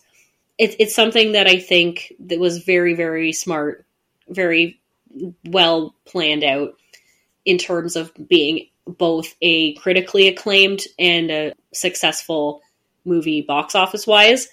And one of the number one things that you're going to see both at Halloween and Christmas time is Nightmare Before Christmas merch of all kinds. We've got, I was surprised we didn't have more of it at our store, honestly, but it's very, we just got in this amazing Nightmare Before Christmas coffin backpack. It is really, really cute, and it's got purple flowers on it. It's really sick. If that were more my style, I would totally buy it. Or if you're a collector, it's definitely something to look out for. But yeah, so there's so much Nightmare Before Christmas stuff now, and there are things that you can enjoy, and it's a movie that you can watch not just at this time of year, but at Halloween and any other time of year. So really, really genius in terms of, just how many demographics that this movie resonates with. I don't really have much else negative to say about it, to be honest with you. I think that it's just a really marvelous movie. As somebody who loves musicals and show tunes, I'm very, very about it. As much as I love the good OG traditional Christmas stuff, I also really like when things are done differently. So this is very much sort of a good antithesis to so much just traditional red and white, sparkly light, and everything's just all joyful and upbeat and perky all the time. So not everything is so nicely wrapped up in a bow all the time. The last one I'm going to talk about before we take a little break. I've already done 2 hours. We got to wrap this up a little bit in a shorter amount of time. I don't want to, again, exceed the 3-hour mark. Staying true to form, we're going for a 3-hour episode because I'm kind of just rambling. I'm going to look up one more movie that, in my opinion, never gets shown on TV and never gets talked about a lot. And it's a movie that I remember from my childhood very vividly. I'm going to share it with you guys. It is called Blueto's the Christmas Elf. It's a movie from 1988, and it's based on a book called Blueto's Santa's Special Helper. And it's actually premiered on CBC and later aired on the Disney Channel. So it looks like this may have some kind of a Canadian origin story, which is kind of cool. I'm going to see if there's a wiki for it or just an IMDb. Let's see here. Yeah, I don't think there's a wiki for it, weirdly. But I'm going to look it up here on IMDb and see if there's... Or no, here's the fandom one. Sorry, I found it. It's here. I knew it was going to be here. Fandom's got everything. If it's not on wiki, if you're looking for fandom, it'll just be on the fandom site. It's Christmas Eve. Everybody's getting ready. But there's, again, we're going back to the story of kind of the odd person out, the misfit, the outcast, kind of the mess up. So we've got an elf who is a little too young and a little too clumsy and a little too inept to really help out. It kind of goes to that whole, like, again, you need to be able to act exactly the same way as your counterparts. Otherwise, you're not if you can't keep up, you'll get left behind. Which is very much how the world works, and it's not always beneficial though, because again, it's taking into account that everybody's the same, has the same abilities, and the same understanding of things, and progresses at the same rate. So it's not really, Ben Mulrooney's one of the voices in this? Damn. Okay. It's been a while since I've seen this movie, so I remember we had it on VHS. And we watched it for a while. We watched it like every single Christmas. It was one of my favorite Christmas movies. Here we go. Let's see if it says it here. Yeah, like, so basically he doesn't even have a name. That's how insignificant this elf is. I'm going to just kind of base it kind of off what I remember until I can find the synopsis. So, like, this elf is so kind of just a no-name. So they call him Small One. So Small One is, it's Canadian animation. It kind of following the usual trope of everyone is a dick to them until they do something extraordinary and now everyone likes them. A lot of people are talking about how they're glad that they came online and found proof that this movie existed and it wasn't a fever dream. Because I feel like I never see it played anywhere. And basically the reason he's called Blue Toes is because he ends up finding, like, the poorest kids who don't get anything for Christmas, or that, like, Santa misses or something. And he uses his own socks and shoes to give these kids stockings and presents for Christmas.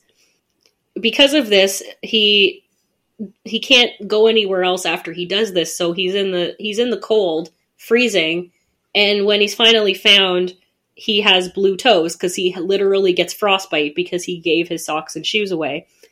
And I'm literally, like, crying talking about it. It's like, fuck's sake.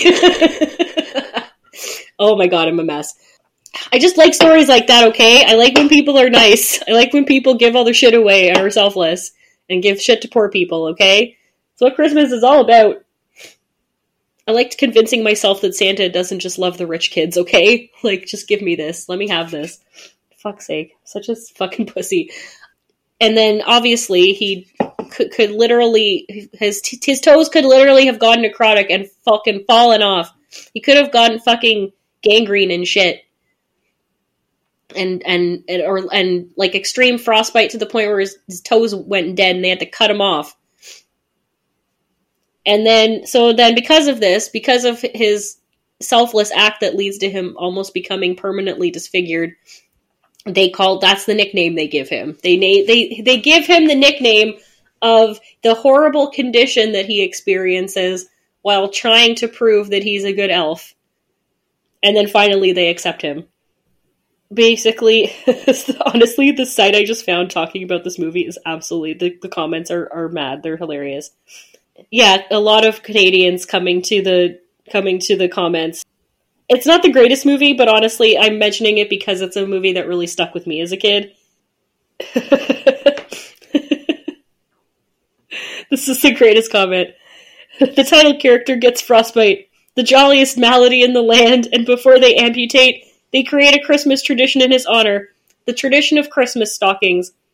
With blue toes. Every kid will want them. He does manage to achieve some pretty massive fuck-ups, though, so I mean, I don't blame them for thinking he's a loser, but some people get distracted. You know, maybe he had ADHD. Maybe he was having a manic episode, and you know, sometimes you get a little manic and you crash Santa's sleigh, and, you know, shit happens, okay? I think it's important that sometimes if you have problematic things that you do or happen to you in your life, you have the opportunity for some redemption and some vindication.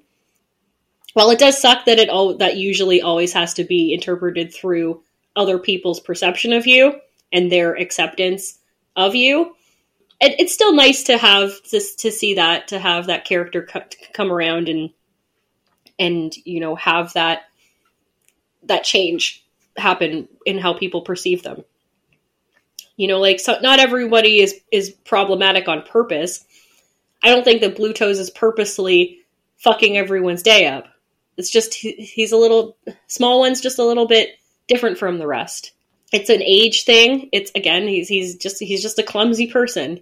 He's got a lot of issues that I think instead of people looking into them and actually taking the time to help him figure those things out, they're like, just get your fucking shit together. We don't have time for this. And that's, in the real world, that usually leads to a lot of issues later on in life. If it happens to you young, just being forced to do something that you're not ready to do or that you're not comfortable with and made to feel inferior by everybody until you fall in line, that never usually ends well.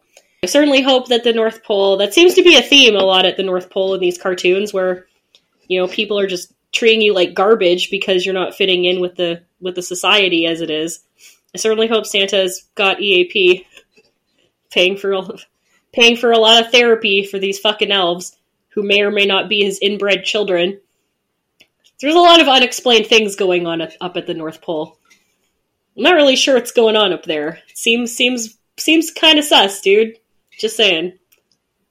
I would highly recommend to check out Bluetoes. It's very nice. Wholesome movie. Not the greatest Christmas movie, but it's not a super long movie either. It's Canadian content too, so add it to your list of required watching. For sure. I just realized I just blabbed on for like 2 whole hours and like didn't really even have anything to drink or smoke. Yeah, I've been trying to go a little less hard on the drinking these days.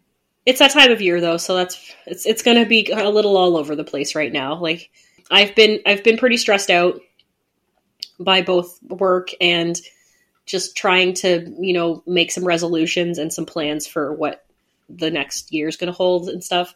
That's why I like to escape into holiday cartoons and movies from time to time. And this is a nice return to innocence. Cue the song, I guess. I really wish that I could play songs on this and not have them fucking flagged for copyright. There's so much that I would have actually, so many clips that I would have used and stuff, but I'll just have to sing them to you myself and quote them to you myself. So hopefully that'll get around the censorship. So now I'm going to quickly take my little break. When we come back, I will wrap up the holiday movies and TV shows of the childhood cartoons that we all know and love. So I will take a quick little break and we will be right back for more festivity. BRB.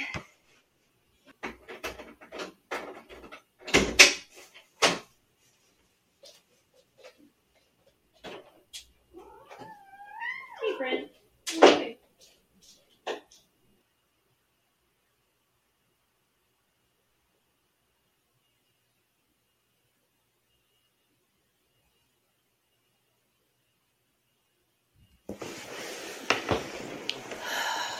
Okay, everybody, I'm back. Okay, so let's get back into it. Into the festivity. I feel like I should put my hat on now because I'm feeling a little chilly. A little frosty, if you will. And I need to pop my hat back on. Yeah, not trying to do that. So, where did we leave off? We left off at Bluetoes. See what else I have on here. Oh yeah, I was going to look up one more thing before we get started here. Because I wanted to give some honorable mentions to some non-Christmas holiday movies that are cartoons. The only one I can think of that comes to mind right now is 8 Crazy Nights. Only because we were just talking about it the other day. The Adam Sandler movie that came out. It's a cartoon about a basketball coach who comes back to his hometown, as far as I remember. It's been a while since I've seen that movie as well. That's the only non-Christmas holiday themed movie that I can really think of that's a cartoon right now.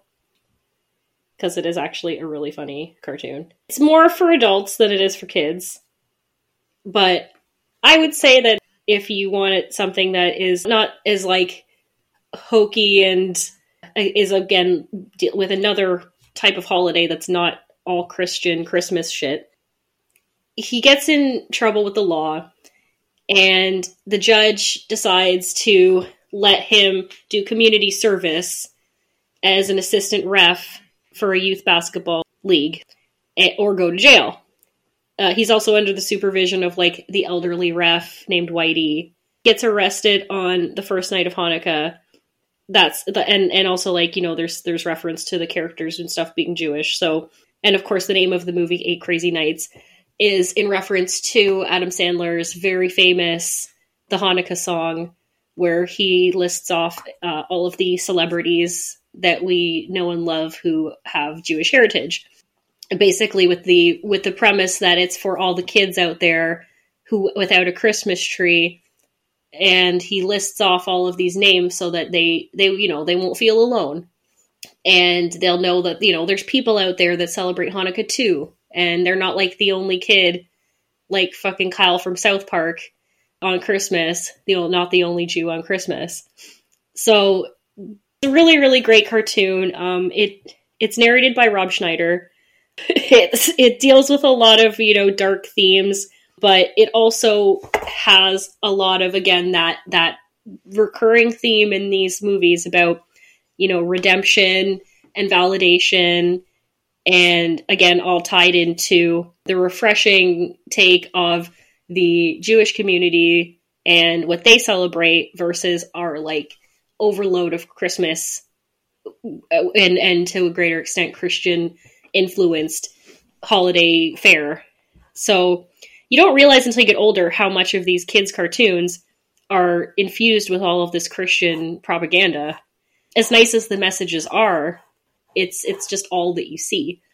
And so it's nice that we have, it's a bit polarizing. Like some people don't really like the movie and some people really like it. It deals with a lot of, you know, things that for me anyway, like resonate with me and with my family and issues that we've had with, you know, with drinking and behavioral issues, having to, you know, make amends for things you've done in the past, prove to people that you're not this terrible person anymore. You know, getting the sort of protagonist, which isn't exactly like a hero in the beginning, to kind of take a look at, I guess it is sort of his hometown. Yeah, it is his hometown, because he starts talking to like a bunch of people in the past, like, you know, the girl that got away, Whitey's whole backstory. And then of course, like the thing with the Hanukkah thing being kind of infused with this. There's a scene in the movie where he's currently living in a trailer and it gets burned down by somebody who's mad that he lost a basketball game to him. So he runs into the trailer, and the only thing that he rescues from inside is a Hanukkah card from his late parents, which you come to realize explains a lot of his problematic behavior is not having parents and stuff. Whitey ends up taking him in, finds out that Whitey, like, he remembers what happened to Davy's descent. He remembers how he used to be, what happened to him, but this is too much for him to handle at the time. So he kind of goes on a bender. He ends up getting out of there just in time. And the movie ends well. And he, you know, same things that we see at the end of a lot of these movies. We've got Davy gets the girl. He gets honored by, you know, his peers. Whitey is there getting his comeuppance as well. He's been waiting for his special patch that at this all-star banquet, and he finally gets it. It's a nice little movie about, you know, having to go kind of, a lot of us have to go back home at this time of year. Sometimes that's a good thing and sometimes it's not. A lot of us have left our hometowns or stay away from them because of a lot of traumatic shit that's happened in the past, or just the people we were when we lived there, or a lot of the people that still live there and never left. They're not exactly people and memories that we want to have around us anymore. So sometimes it's hard to go back, especially at this time of year, and have to face all of that. So it's important to know that we've got, and not just Christmas, but we've got Hanukkah, we've got different people, different religions, different cultural backgrounds, but we're all dealing with the same demons in very many respects. This is a time of year where a lot of people's mental health is in crisis, where there's a lot of triggering moments for people regarding drugs and alcohol and having to be around problematic people. There's a lot of stress and worry about money at this time of year, keeping up appearances, as we talked about before. It's like this person who, because they have no parents, they feel like they have nothing really to live for anymore. That really affects, those things that may be important to you, right? You don't feel stressed, or you don't feel happy about it or sad about it. You just kind of feel nothing. You'd rather feel nothing than something. It's a good look at how, you don't have to fall into those spirals. There's always some people who will go to bat for you no matter how many times you fuck up. And sometimes you really got to realize that the chances you get in life, you really can't squander them. A lot of people don't get as many chances as I feel like I've gotten so many chances in my life to improve it and do better with the limited resources that I have, and with a lot of the stuff that's happened to me in the past and the things I've had to deal with my family and different people in my life who have not been great to me, and with opportunities that I realize will not be there ever for me. But you have to realize that you've then got to go and make your own way. They say the best revenge is living well. So, the best way to show people that you're not the person that you say they are is just going out and having a good life. Because I feel like in a sense, a lot of people just, after a while, they don't really think that you should have one. And that's a big reason why people get down, right? People don't want to help you. They don't want to support you. They'll sabotage and jeopardize your life. And so there's enough people out there that are going to be doing that to you. So don't go and do that to yourself, And I think that, again, he has this realization when he breaks into the mall, when he goes on the bender. He never went to therapy and got the proper help that he needed to deal with the loss of his parents and the subsequent coping mechanisms that he uses. And in the Hanukkah card, all the flashbacks of everything kind of meeting up, right? You've got the religious aspect of it. You've got the knowledge that your parents will always think that you're a good son no matter what, in this case. So you've got kind of your ties to your religion and your culture.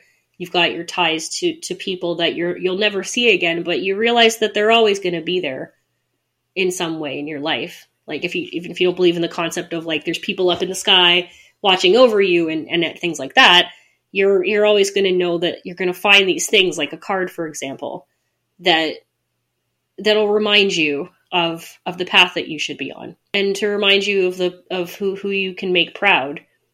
Most of all, you make yourself proud. A good holiday movie, and something that is not specifically Christmas, so I wanted to make sure that I mentioned that one. That's a really good one. I like it. I think it's cute. Obviously, Whitey's an iconic character. Quite a few SNL people. Adam Sandler does the voice of a few different characters, including Whitey, Davey. As I mentioned, Rob Schneider is the narrator, and also he does the voice of a Chinese restaurant manager. I didn't say the movie aged well. Some of these movies did not age well. I did say this wasn't really a movie for kids, but yeah, maybe shouldn't have done that, Rob Schneider. But anyway, we've also got Kevin Nealon as the mayor of Dewsbury, Norm Crosby, John Lovitz, Tyra Banks, Dylan and Cole Sprouse, Carl Weathers. Damn, there's a lot of people in this movie. And a lot of the Sandlers come in at the... Oh, that's nice. Yeah, Judith and Stan Sandler are actually in the movie, which is kind of cool. So that's nice. Something that's not something that's not always Christmas. It can get a little exhausting. I mean, I'm not going to lie. I've been listening to Christmas music without headphones in at my other job for like weeks now, and it's finally starting to break me. We still need to talk about Charlie Brown. We still need to talk about Frosty. We still need to talk about... Oh yeah, Klaus is on this list too, which I really wanted to talk about. It's actually a really, really good holiday movie. There is a little bit of, again, a bit of a subversive message in this movie. So, if you may or may not know, there is the myth or legacy of Santa, I guess, whatever you want to call it. I guess it depends on who you ask and like what spirituality or religion you subscribe to and what country you're from. But basically, it's like the whole idea of St. Nicolaus, or St. Nicholas, which was shortened to Santa Claus, which is actually pronounced Klaus, which is a short form of the name Nikolaus. So the idea is that St. Nicolaus was the patron saint of children and poor brides. So in addition to providing poor brides with their dowry, which back in the day was generally like, it was like a monetary or material type of gift that the bride's family would like bring on behalf of the bride to the groom's family to show that they were wealthy enough, essentially, to allow the two families to marry. So it was like a display of their wealth. And also it was kind of like, in a way, it became sort of equating what the bride was worth to whatever the dowry was, right? So it's like your bride is worth like some cows and some goats and a bag of gold or something. So unfortunately, back in the day, a lot of people who couldn't afford this dowry just didn't get married, or they wouldn't get married to like the family they wanted, I guess. So the idea is that St. Nicolaus would come along and find these poor brides and make sure that they got hooked up with the dowry so that they could get a ring put on it and not be poor anymore. And his other role was to help poor children. So the idea was that St. Nicholas would come around with money and food and toys and stuff, and he would leave them for the good children. So this is where we sort of got the idea of, it started out as leaving your shoes out, but it kind of turned more into like leaving a stocking hanging as well, so that they could get filled with gifts. And then that became what was known as the modern day stocking. And that was all you got at one point. All you got was what was in those shoes or in that stocking. And of course, now Christmas has ballooned into this massive thing where we are exchanging like actual gifts and multiple gifts for multiple people. And they're super expensive and elaborate. But back in this time, St. Nicolaus like wasn't giving out super fancy shit. It was just stuff that people needed a lot of times to survive, or just something for the kids to do because they were just so poor that they had nothing. This is kind of where the idea of St. Nicholas came from. It was like Santa was giving out just toys and gifts and food to like the less fortunate, most specifically children and women of marriable age. So it then turned into Santa as a judge of character and morality at some point. I'm guessing it was the fusion with Christianity that did that. And it became also more of a thing where it's like Santa will not only bring the good kids good gifts, but he also will bring the naughty children bad gifts or no gift. So that whole thing kind of came about. So this movie is kind of based in that European tradition of the original idea of St. Nicolaus. It is the idea of a Santa's little helper. So this movie is also available on Netflix and has pretty good reviews. So I'm going to just do a quick synopsis on that. Basically, he starts out as a postman. Well, it was originally Spanish. It stars, it has the voice actors from the US as part of the voiceovers for this. This was also Norm Macdonald's final film role, released in his lifetime. It also features Jason Schwartzman, J.K. Simmons, Rashida Jones, Will Sasso, Nita Magretha-Laba, Sergio Pablos, and Joan Cusack. Yeah, it's based on Saint Nicholas of Myra, but it's like an alternate origin story for Klaus. So this is basically we're taking the origin story is based in Norway in this time. So a lot of like Europe and including like Scandinavia, Germany, Poland, certain parts of Eastern Europe, like they've got this sort of Santa Claus origin story, and then it kind of spread to other areas of the world. I believe St. Nicholas of Myra was originally Greek or Turkish. So it even starts way even back before that. This was like a very early Christian saint. And so it's Greek descent. From there, it then spread out to other areas of Europe. So in this particular movie, we're talking about Norway. It follows this guy named Jesper Johansen, I suppose is how you would actually pronounce it. He is part of the Royal Postmaster Academy, I guess. He's basically like the spoiled fuckboy of like the dad who runs the postal service. And he is so inept, and so I guess his dad's like, well, you can go to the academy, and I guess since like you're clearly getting in because of me, and you need to have a job, you need to like get your shit together. If you can't do that, then I can't trust you to take over my family fortune and run this, which is essentially a business. And so he basically is threatened with being cut out of the will and the family fortune, essentially, if he fucks this up. They decide to post him to like a very small town. He only has to post like a very small amount of letters. He finds out that in the town there's like kind of two rivaling family clans. A lot of people aren't even writing letters out there. So even though this is not like a huge task generally, they sent him somewhere where like people are not spending time writing letters to each other. So he already knows like he kind of has been set up for failure in a way. He is searching for people all around this town, and he comes across Klaus, or aka Santa Claus, who is kind of like a reclusive hermit toy maker / woodsman. Like a big, tall, like beefy, muscular kind of Santa. He's just like a big dude.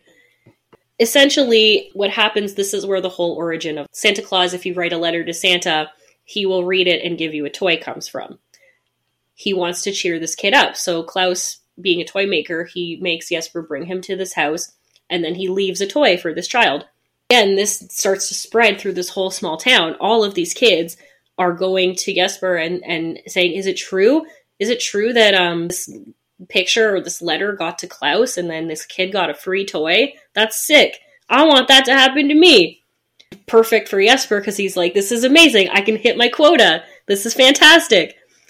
Jesper delivers them in secret, and everyone believes in the whole idea that like Jesper's got this main line to the big red suit guy, and he's gonna hook them up with all the toys as long as they write these letters. This doesn't exactly result in things that the parents are super jazzed about because, as I mentioned, there's like these rivaling families.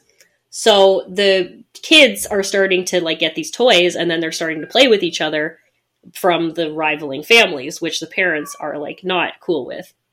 They see the letter writing going on, and then also Jesper works in the whole myth to the story where he tells the kids that they're only going to get the gifts if they write the letters and if they're good.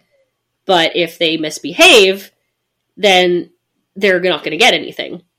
So this also inspires the rest of the town to do really good things for each other, and it causes these families to like end their centuries long feud.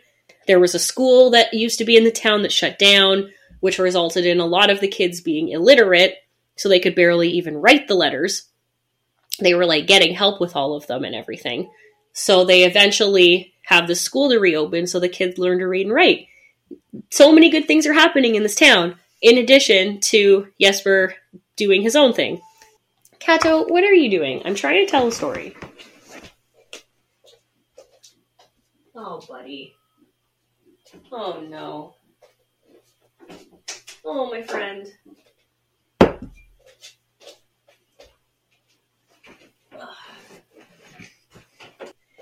Okay, I'm back. I think it's time to spark this joint up. The friggin' cat threw up, and I had to deal with that.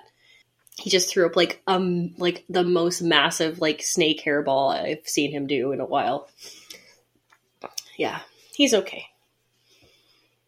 But of course, his timing is not great because I was in the middle of doing something. So, but that's all resolved now. But I think it's time to do this.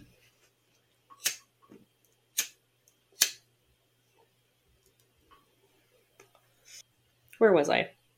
I see.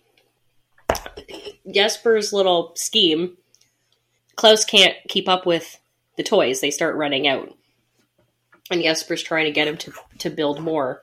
He ends up building a sled for another girl who lives in a very isolated settlement outside of the main town. This is when Klaus reveals to Jesper that he used to be married. There used to be a Mrs. Claus. The reason he had so many toys to start with already built is because he had meant to give them to their future child, but the child never happened and his wife died. He kind of has this renewed sort of spirit about the whole thing.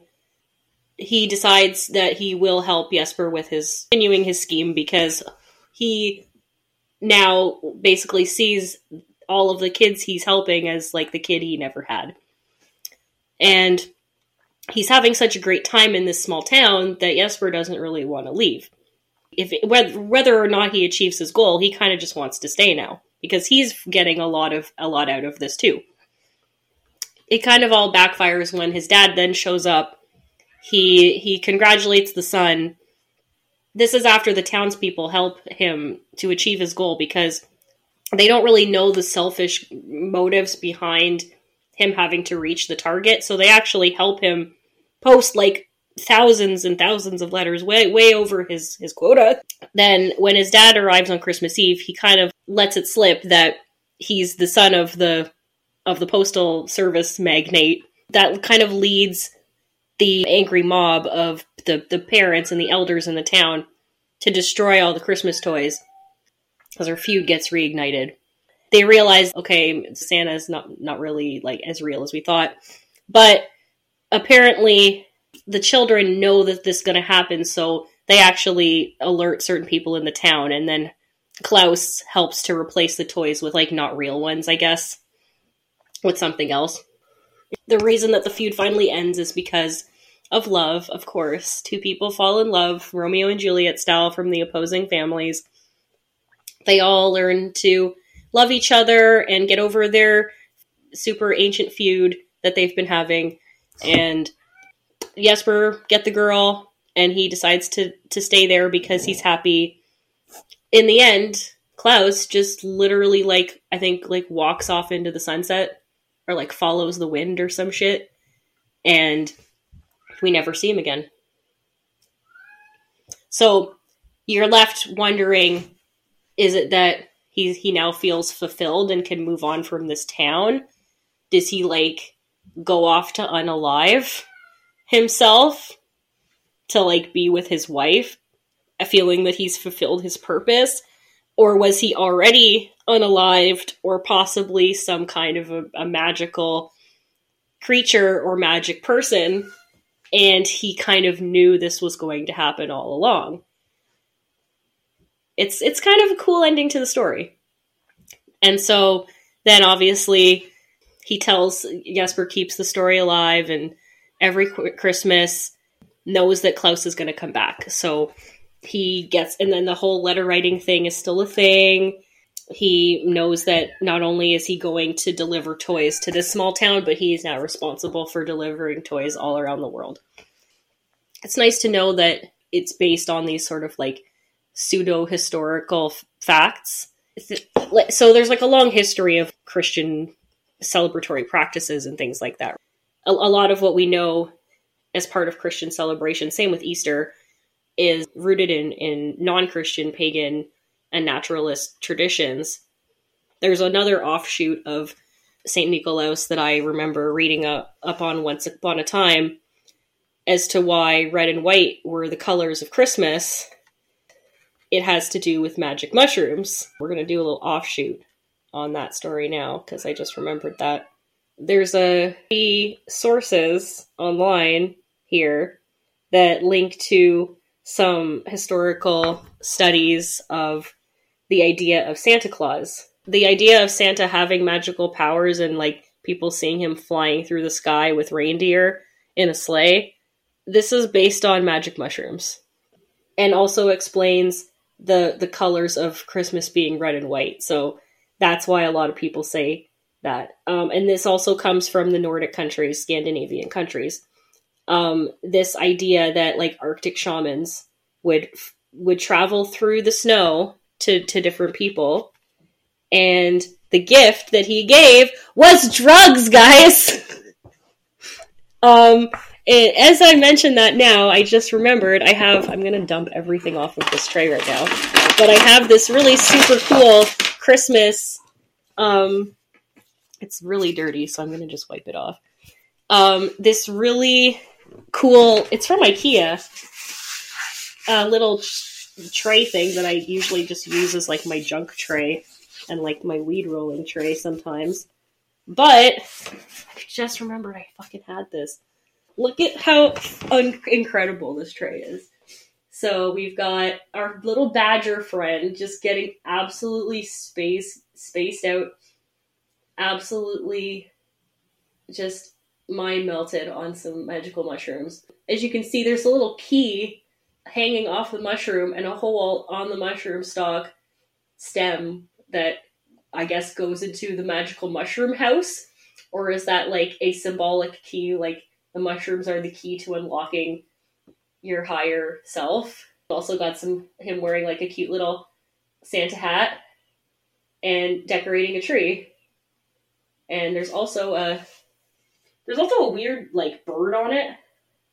There's like a weird like exotic bird on it too, looking at an acorn. Whoever designed this clearly was using some of the mushrooms as some inspiration to draw this like absolutely insane picture.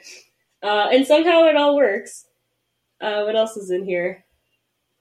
Yeah, I think I just about covers it. Yeah, this is one of the better finds from the thrift store when I worked there.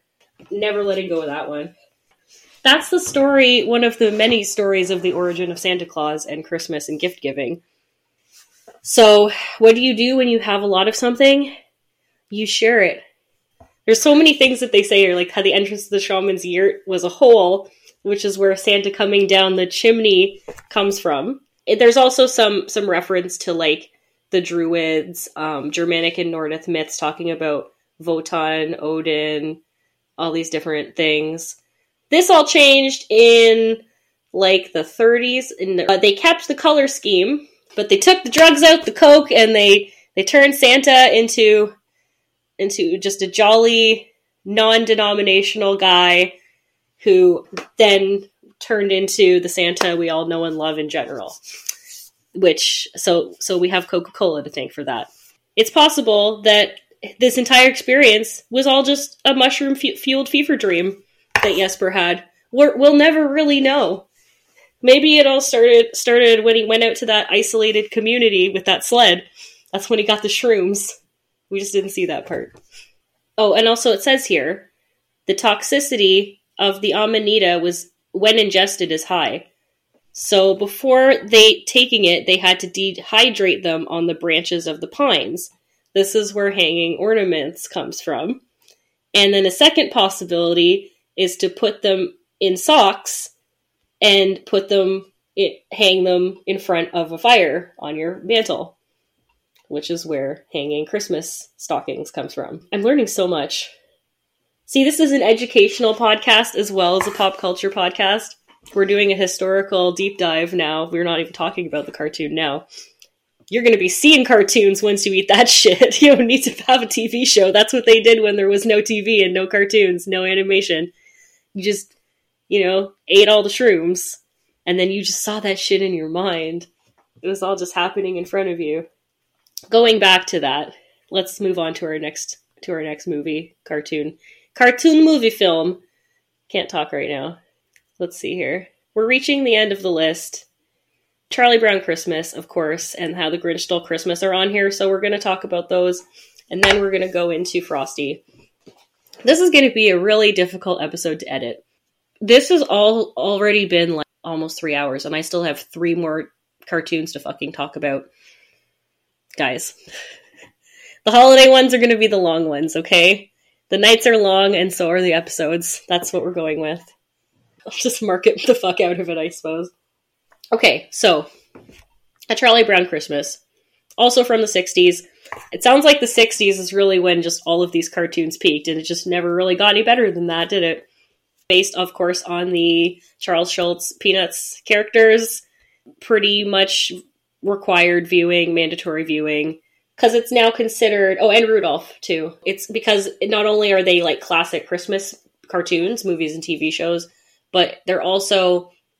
Now that they're not only just like classic, but like there's so much licensed merch and products and things in addition to just watching the show. So you can buy like Peanuts, everything. That's not only just like regular Peanuts, but now there's a whole thing just related to the Charlie Brown Christmas movie. This is one of the ones as well that has the most overt Christian references from what I remember. I will never forget that scene with Linus where he's on stage and they're like, Charlie Brown's like trying to direct the Christmas pageant and like no one's paying attention. Everyone's just like do do do do do do do like dancing around doing the thing, and nobody's like, and Charlie Brown's like, can someone just please tell me what Christmas is all about? And then Linus like goes up on stage and does like the fucking biblical passage. And he's like, that's what Christmas is all about, Charlie Brown. And like when you're a kid and I guess when you're growing up Christian, you see that scene and you're like, I guess as a theater kid too, and you're like, oh, that's nice. And then later you're like, what the fuck? And it's like super weird that a kid is like rattling that off just unprompted. And then saying like that, like, yes, again, yes, literally, technically, that I suppose that is what Christmas is all about, but that's also not what it's about very much. So, and it's like, they do kind of address it a bit later in the show as Christmas is a general time to like give back and help others and everything.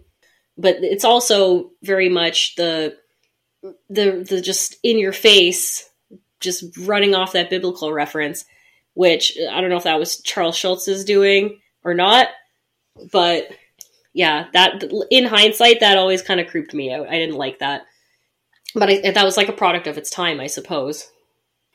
Maybe they had to put that in to like make it, or they wouldn't make it on the air or something. I don't know.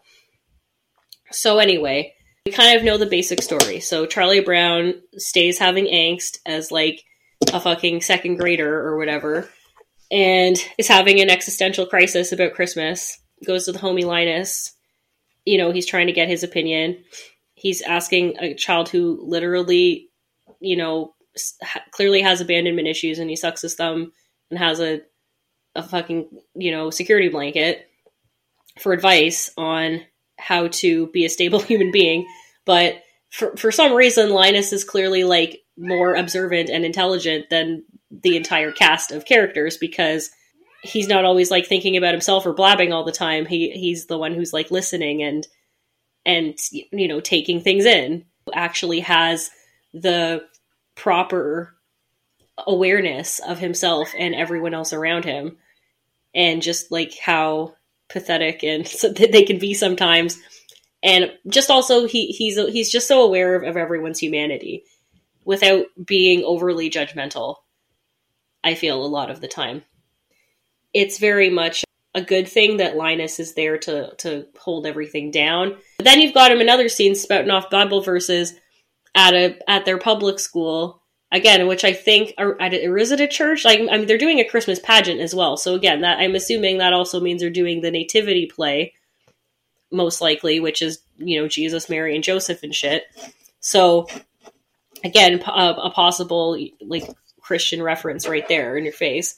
So, but then again, this is what kids did back then, and this is what their I guess their society and their culture would expect them to do. So it is what it is, I suppose. And we are talking about Christmas, like we are going to eventually have to reference something to do with Christ, I suppose. It's not all Santa Claus, but yeah. We kind of go into, we don't get hit over the head with that right away. That happens later in the movie. We start off with our friend Charlie Brown.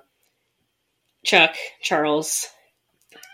It's the first TV special they ever did that was based on the comics. So as we know, Charlie Brown, is going through it. His other friend Lucy, who has become a psychiatrist at such a young age, finessing the population as a psychiatrist. She thinks that he should, break out of his comfort zone and direct the Christmas play. Although it kind of becomes more of like not really him directing it, as we kind of thought was going to happen. Meanwhile, his sister, Sally, who is a greedy little bitch, is asking for his help to write a letter to Santa Claus, which he's like very cringing at because she just asks for everything. And he's like, wow, you really don't get it, do you? And it's like, just, he's Charlie Brown at a very young age is already seeing things like the commercialization of Christmas, which is a funny comment, ironic comment, because the Charlie Brown Christmas show itself is kind of helping play into that, but without even realizing at the time, I guess, maybe, but still, he's on board for this, doing the play. He's also encouraged to be more of have a take charge attitude as the director. He basically also realizes that the reason Lucy suggested this is so that she can get cast as one of the lead roles in the play. So that is kind of, again, selfish motives for what's going on. And then Charlie Brown realizes that he cannot get a handle on his cast. They're too all over the place. They won't stay on script. They're all having creative input and stuff on things. So he decides that to kind of get away from it for a while, the Christmas play needs a better mood. So he wants to get a tree, but Lucy suggests this fake artificial aluminum pink tree. In the lot, he wants a real tree. So they go to the Christmas lot and there's nothing left. So everything else is fake. And so they find, what is we now know as the quintessential, like, impotent, like, sad with no, it's not impotent yet. They put the decoration on it first, but it's like kind of just very like sparse. It's got very few needles on it. It's on this like really crappy little wooden holder thing, like that's just barely making its very like stick thin trunk stand up. And Charlie Brown's like, that's the one right there. And Linus is kind of like, yeah, my sister's gonna literally destroy you. Like the kids are gonna roast the fuck out of you. But Linus is a good friend, so he lets Charlie Brown pick the tree because he's like, look, we're gonna fix it up. I like a tragedy. I like a bird with a broken wing. Let's take it back. He sees a lot of himself in this tree, I suppose. So he brings it back. Obviously, what happens. They roast the shit out of him. They're so amused and like just so overwhelmed with ridicule that they just leave the rehearsal space. Linus literally asks for a spotlight too. I the balls on this kid though. Like Linus kind of comes out as like the low key take charge guy. I guess he should have been the one to direct the play. And then literally he's like, that's it. That's what it's about. So then he tries to work the tree into the play. Meanwhile, Snoopy is living his best life, being the coolest motherfucker on the face of the planet, Joe Cool. And he won a contest for best decorated house. He decorated his doghouse the best and won a prize. And Charlie Brown cannot even get his shit together to buy a proper Christmas tree. He tries to decorate the tree, but it cannot bear any weight. So the one ornament that he tries to hang on it, which, I mean, in fairness to the tree, I'm pretty sure he tries to hang it at literally at the top of the tree and hangs a way too big ornament. So he could have like done just, some tinsel and like some string lights maybe, but no, he decides to get the biggest fucking ball ornament and hang it on this frail ass tree. It bends over. He thinks he kills the tree and has killed Christmas as well. And then they realize that Charlie Brown may be unalivened mode. Like, he is that sad about the fact that this isn't going well for him. And they realize that, okay, maybe we shouldn't have laughed at him. I think it's sort of a reversal of what we've seen so far, of like, if you don't fit in unless you do something amazing and then everyone loves you. It's kind of like, okay, you don't really do anything amazing ever, and we know that's true and that's always going to be true. But you know what? You're still cool. You're fine. We're going to be okay with this. We're going to figure this out together. So they decide to this is one of my favorite parts of like the entire cartoon. This is one that like they did a parody of this on SNL, I remember. I'll never forget this, when they used to do those TV Funhouse cartoons on SNL, and they had a thing at Christmas where like they went up to the tree and then they do that little like with their hands, and then they make it look like a beautiful, perfect, like triangular full tick tree with like a nice tick trunk with the nice decorations on it, all proper with the star on top. And then they've got a subsequent thing where it's like, oh, I wonder if that would work if we did it with other things. And then they like go around and like do it to like problematic people and shit. It's like really funny. They take all the decorations as well from Snoopy's doghouse. I mean, he already won, so I guess they can take them. So finally, even Lucy says, you know what? Okay, didn't you pick just the greatest tree ever? So even she will be condescending and patronizing enough to make Charlie Brown think that he is a good person. I'm not saying he's not a good person, but just not a sad sack, not a piece of shit person. In his mind, he's not really a piece of shit person, but I think he's very unduly hard on himself. I feel like he thinks that he alone has been tasked with the responsibility of saving Christmas and the true meaning of it at such a young age. And also just like, regardless of age, just the whole idea that you've got somebody thinking that it's just all on them, that they're the one that's going to do it. They're the one that's going to make everyone see the true meaning and stop being so commercialized and so greedy and so self-serving. And you realize that, I guess, all the other kids see that it's like, okay, well, damn, maybe we need to step it up. Maybe we've been hard on him, but he understands better than all of us. He just thinks that it's all his fault and all his responsibility for some reason. And, like he forgets to be a kid a lot of the time.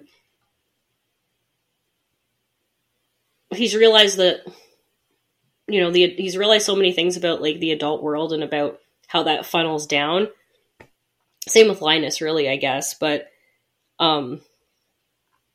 it's like the whole idea that kids younger and younger become so much more like adults than we realize.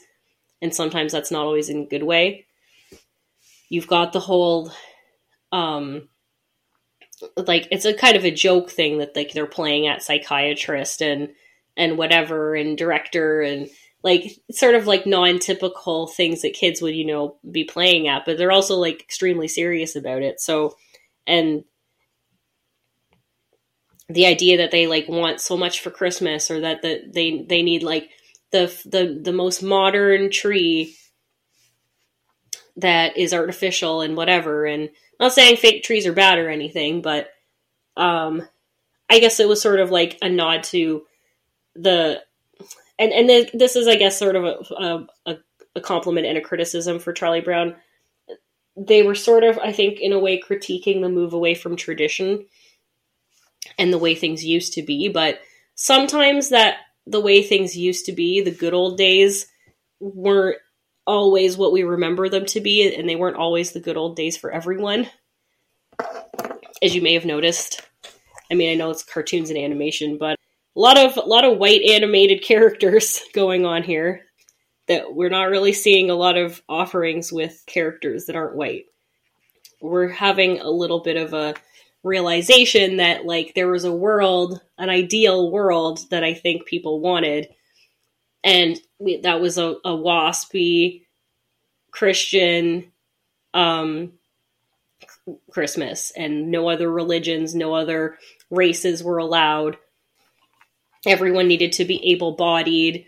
Nobody was allowed to be overweight, or have any mental health problems or substance abuse problems. Everyone had to be in a heterosexual relationship of some kind and have, like, the wife and kids to go along with your, like, idyllic Christmas dinner and gifts under the tree and whatever. And skating on the skating rink, like in the cartoon, the skating rink scene is one of my favorite scenes.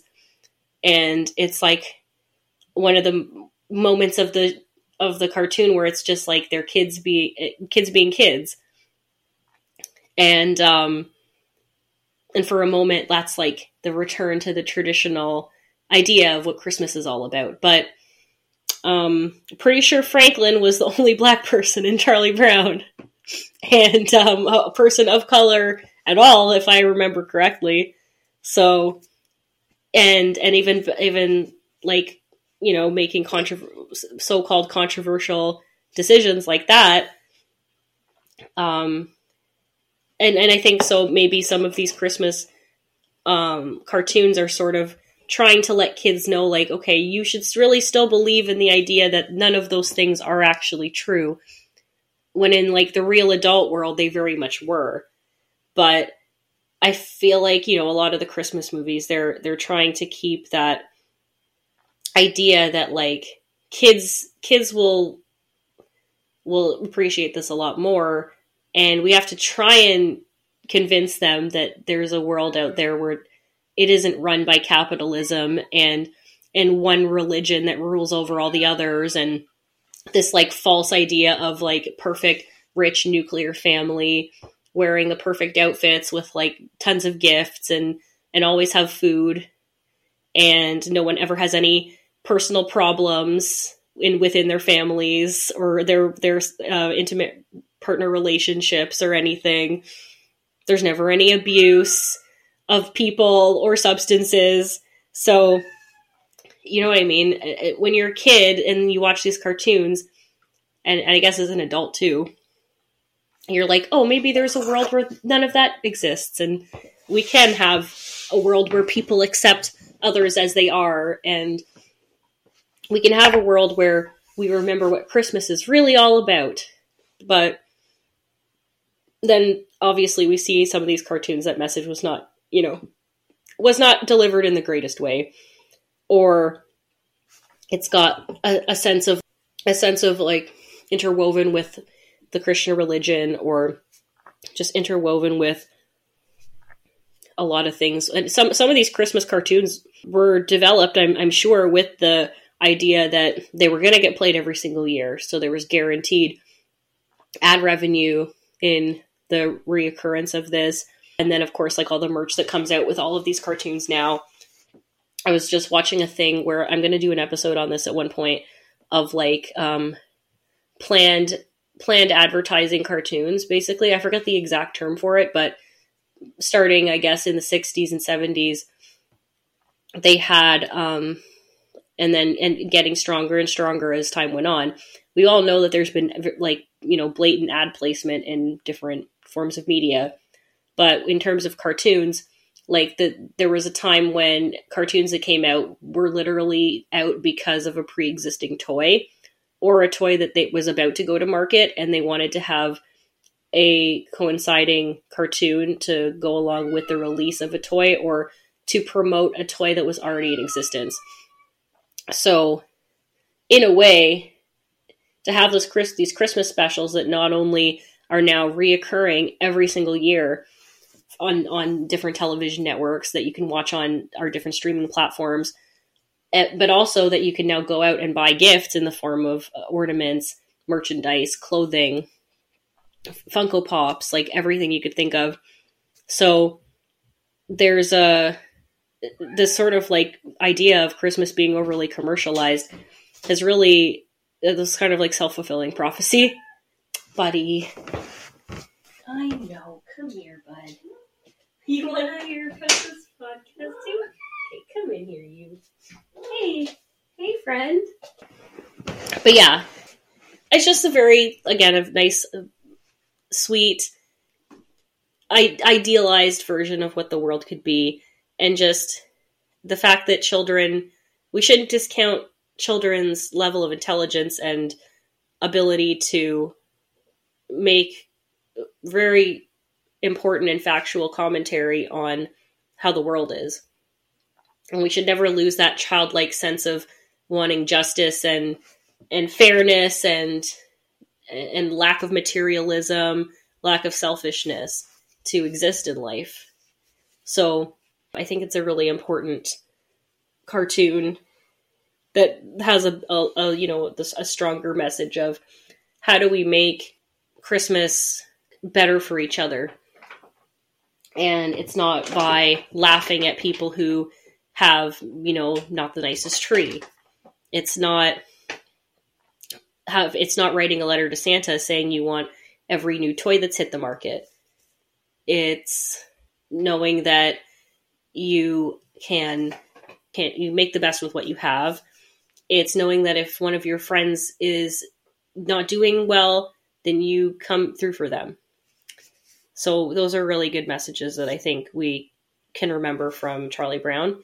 Also, it has a pretty great orchestral instrumental soundtrack, Vince Guaraldi. So that's always something that plays at our house during the holidays. I remember we always had a few very key CDs. I'll talk about this more in the music episode. Obviously, I'm good at getting off topic again. But that was always one of the ones that we had in the house.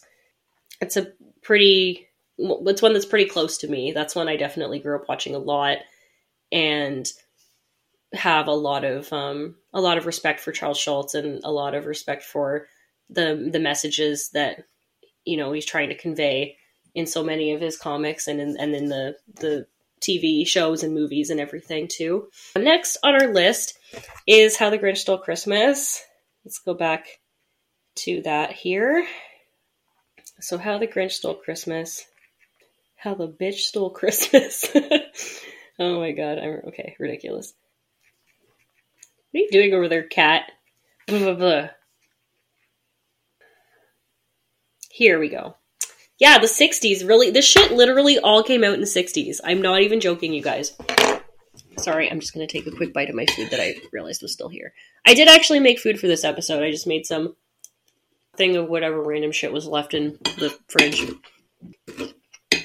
Today it was tofu, pasta, veggie dogs, some spices, and some honey garlic sauce. Just to put random shit on it. Random stoner veggie brunch with some toast. Put it on my toast.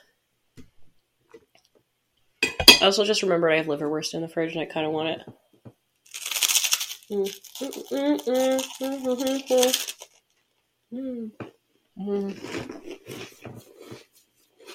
Toast. Here comes the cat. No, this is not for you. Bro. Okay, so I'm going to take this off now.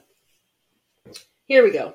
So, moving along to How the Grinch Stole Christmas. See, I knew that's why you were coming over here, you jackass.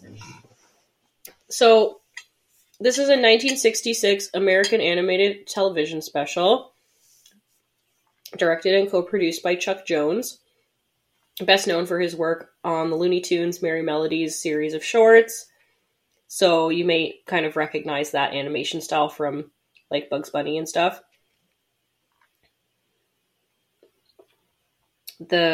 Obviously based on the Dr. Seuss book. I was just doing a little quick deep dive on Dr. Seuss really quick. Sorry about that, guys. The story, as we all know, follows the Grinch. Once again, we're really following the villain outcast. Well, we talked about the origin story of the, it's the misfit, the outcast from society. In this case, we get a true like villain origin story here. We've got the Grinch, narrated, of course, and voiced by Boris Karloff. The Grinch's number one raison d'etre is to ruin Christmas for the town of Whoville. And he's been sitting on this for several years. He has hated Christmas forever, since the time he was born. He just sees as he watches everyone in Whoville enjoying themselves, doing all their festive Christmas stuff, and he really hates he lives in this cave that is way up on top of a tall mountain just above the village. He lives with his dog Max and just plots about how to ruin Christmas for these people for his entire life. Now, there was a movie that came out recently with, of course, Jim Carrey. Jim Carrey can do no wrong. Great fucking casting choice. Absolutely fantastic. I love him as the Grinch. He's fucking hilarious.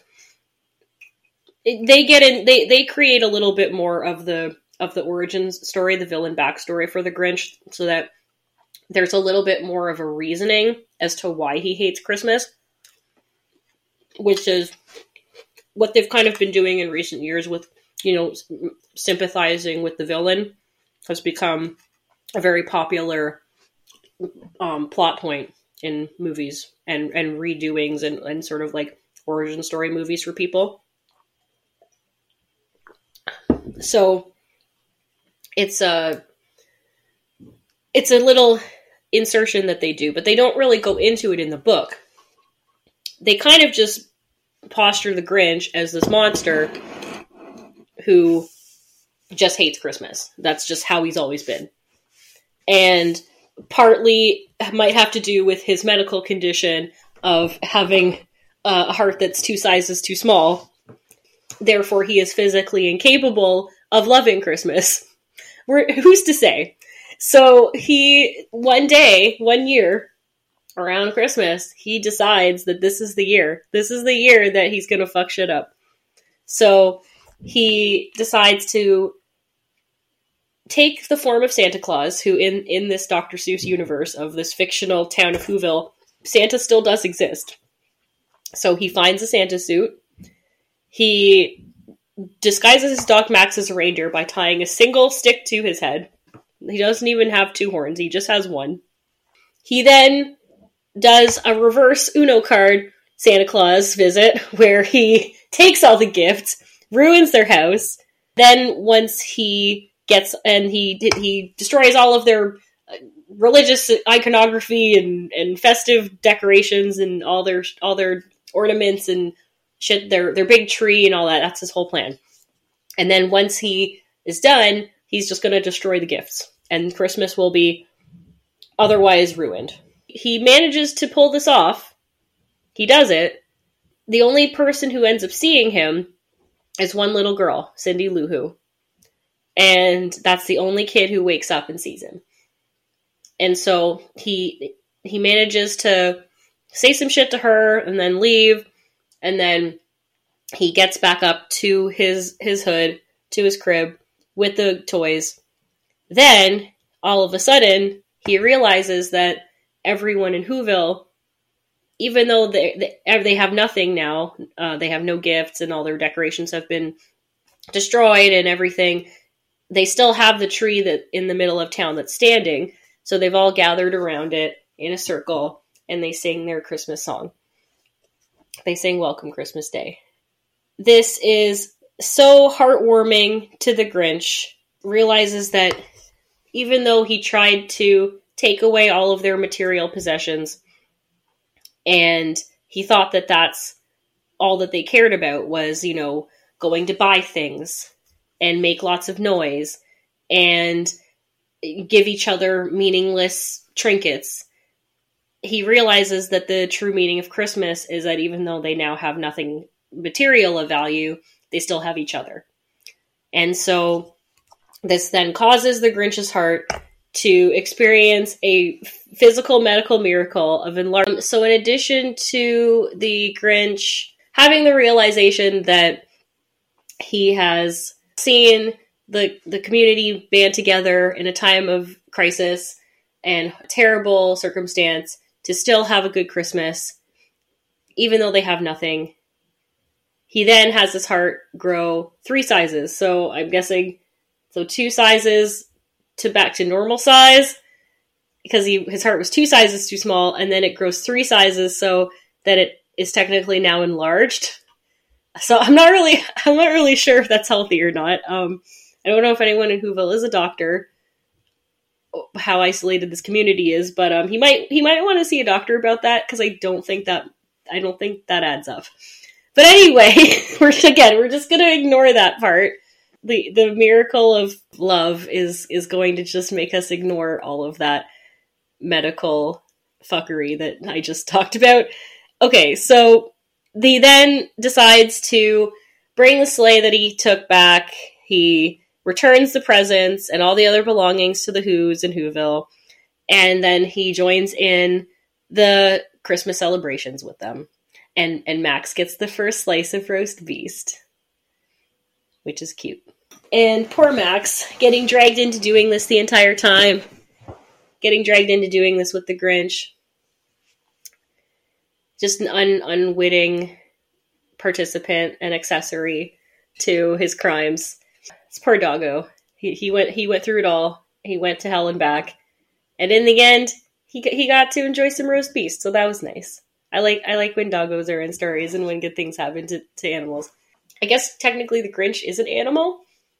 Is he? He's not like they don't. Again, it's Dr. Seuss. He's not really like any particular species of animal or possibly a human non-human hybrid, because he's like humanized, but he's like clearly not a who I would consider to be a human, the human type, whatever species of people that live in this who world. But again, they believe in Santa Claus, who, as we know, is a human man. So I'm just assuming they're human, and then the Grinch is just a creature.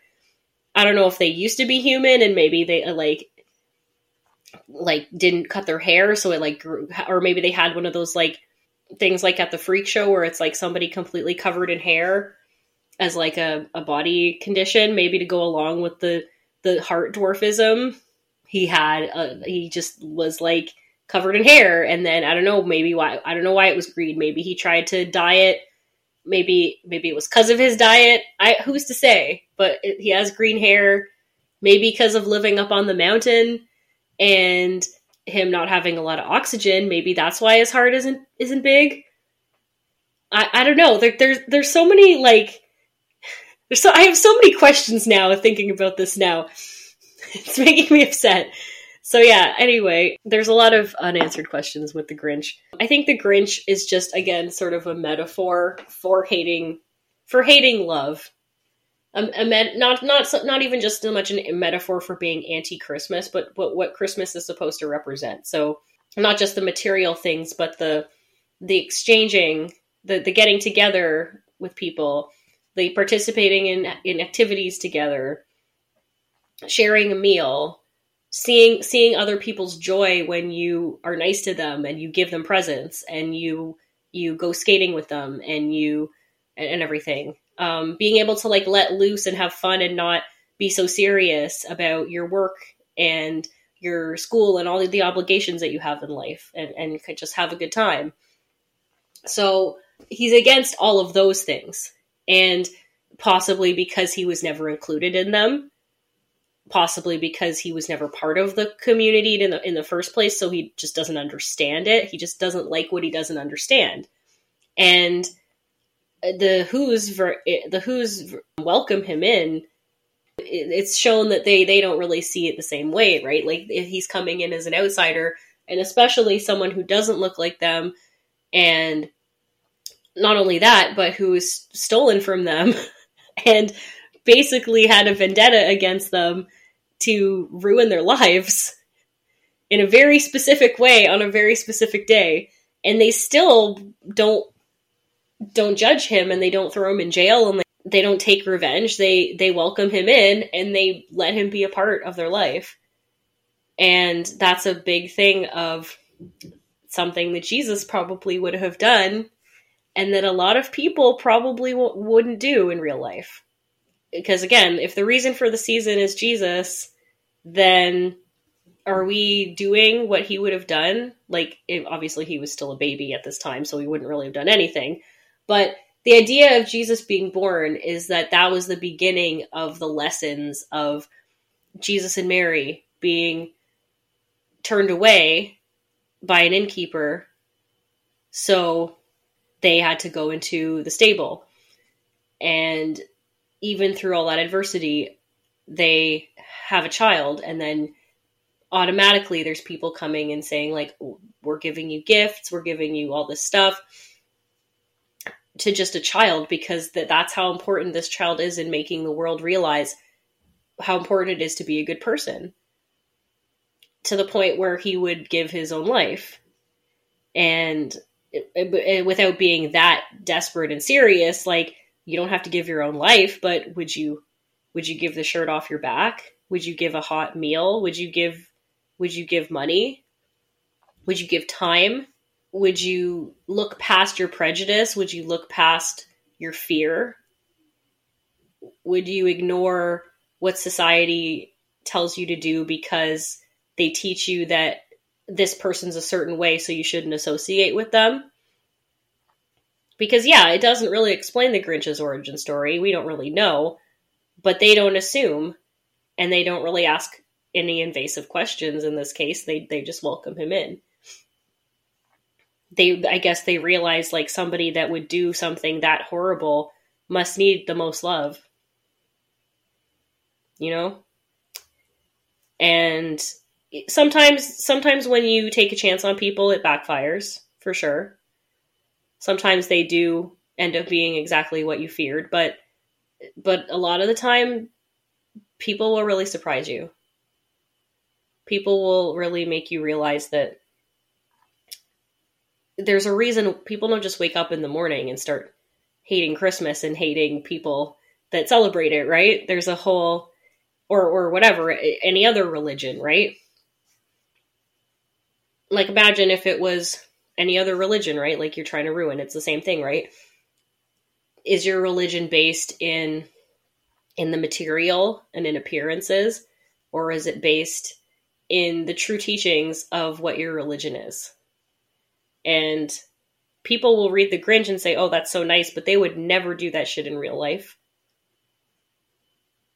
So it's a good example of not only making do with what you have, because the strength in your relationships and in your ability to love one another is stronger than just stuff, but letting that love extend past your bubble and extend to, again, a complete stranger who has wronged you, in the hopes that them seeing your compassion will turn them around. And in this case, it works. You know, that's not really something that we, I think, practice in real life, though, a lot of the time. Because we're told to only do it in certain cases with certain people.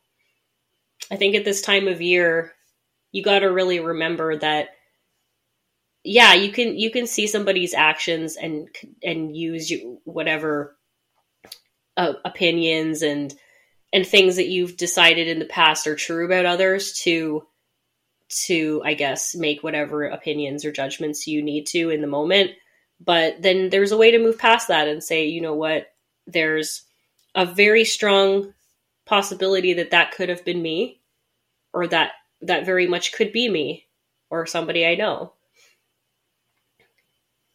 And, you know, they recognize the Grinch is coming from somewhere where he's been heavily isolated, has had no contact with anyone other than his dog, and has no community to support him. Probably no clothes. Like, he doesn't actually wear clothes until he puts the Santa suit on. He's sort of like a green Yeti. I'm just realizing I didn't really talk much about the Abominable Snowman and Rudolph when I talked about it, or what's his face, Yukon Cornelius, the fucking Bumble. But yeah, it's the same thing with the Bumble, right? So like the Bumble, I mean, that situation's a little bit different. Like, they have to pull his teeth out in order to, you know, I guess tame and subdue him, but they don't like kill the Bumble. They give him a job as the Christmas tree topper guy who puts the star on the tree so that they don't have to use the ladder. And like, they give him a job. So, you know, like, everybody lives and is happy in the Rudolph universe. Like, clearly the Abominable Snowman is like gonna attack people because he's a fucking monster. And he lives out in the wild, in the cold. He probably, again, can't find food very easily and is isolated, and you're strangers going into his space. What the fuck do you expect he's gonna do? To fucking eat you. So, but yeah, and so in the Grinch, it's like, this is a, like, not just an actual, like, monster with, like, an animal brain. This is, like, a monster animal with a human brain who, like, can plot vengeance and, like, ride a sleigh and put clothes on and stuff. So I consider that a lot more dangerous than the Abominable Snowman any day. The most dangerous animal is the human. It's been said. So, yeah, I think that it's really interesting to think about these stories with the message behind it. That's in so many of these Christmas books that are turned movies, turned TVs, shows, movies, whatever. And there's a lot that goes on in terms of, like, preserving that message of what Christmas is.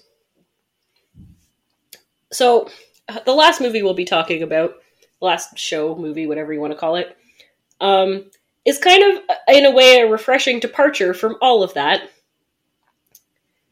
From all of that cliche, repetitive Christmas mess. And we're going to talk about Frosty the Snowman. Yes, we are going to talk about the GOAT, greatest of all time, Frosty the Snowman. And we're going to talk about, first of all, the origin of the snowman, because we do see, you know, snowman coming to life and doing stuff as, like, it's originally referenced back as far as the 1300s, and it's kind of been a traditional Christmas activity to make as far back as people can remember. So generally, what we call a snowman, they've also obviously been depicted as women, children, animals, whatever. But, you know, your general snowman is going to have, you know, made of 3 large snowballs, maybe some different sizes as you get, you know, the head will be a little bit smaller, and then the other 2 are a little bit bigger. Then you're going to accessorize it with some branches for arms, a carrot for a nose, a hat and a scarf, The eyes, mouth, and buttons will be made traditionally out of coal, and some people will stick some kind of corncob pipe or some other accessory next to it, sometimes like a shovel or something, to like make it look like it's doing an activity. And this has become the typical quintessential way that a snowman looks. It's very crucial that the snow has to be packing snow and still have a low melting point so that it will stick to itself enough that you can roll it into a ball and then get to your desired size. And then on top of that, it'll stay along long enough for it not to melt. And then of course, they turned into the popular Frosty the Snowman, which references these traditional accessories. But you can also make like a snow family, stuff like that. So basically, in the Middle Ages, there was actually references to snow people, snowmen. And the earliest known photograph of a snowman was taken in the 1800s. It's in the National Library of Wales. And it's kind of unclear as to why they were made. There's some kind of varying accounts of kind of why. Some people use them as effigies. Some people kind of there's a story of in Brussels in the 1500s, they had a snowman festival to kind of hopefully inspire morale of their like starving citizens, but they basically just like made snowmen with titties and dicks and stuff in like sex positions. And so then of course it made its way to North America. And there's also a story about the Schenectady Massacre of 1690. This was an attack in the English province of New York in 1690 by French soldiers accompanied by Allied Mohawk and Algonquin warriors. And they claim that the reason that it was taken was because the people that were supposed to be guarding it built 2 snowmen to stand in their place while they fucked off, and so nobody alerted anybody to them coming, which is kind of interesting. I didn't know that.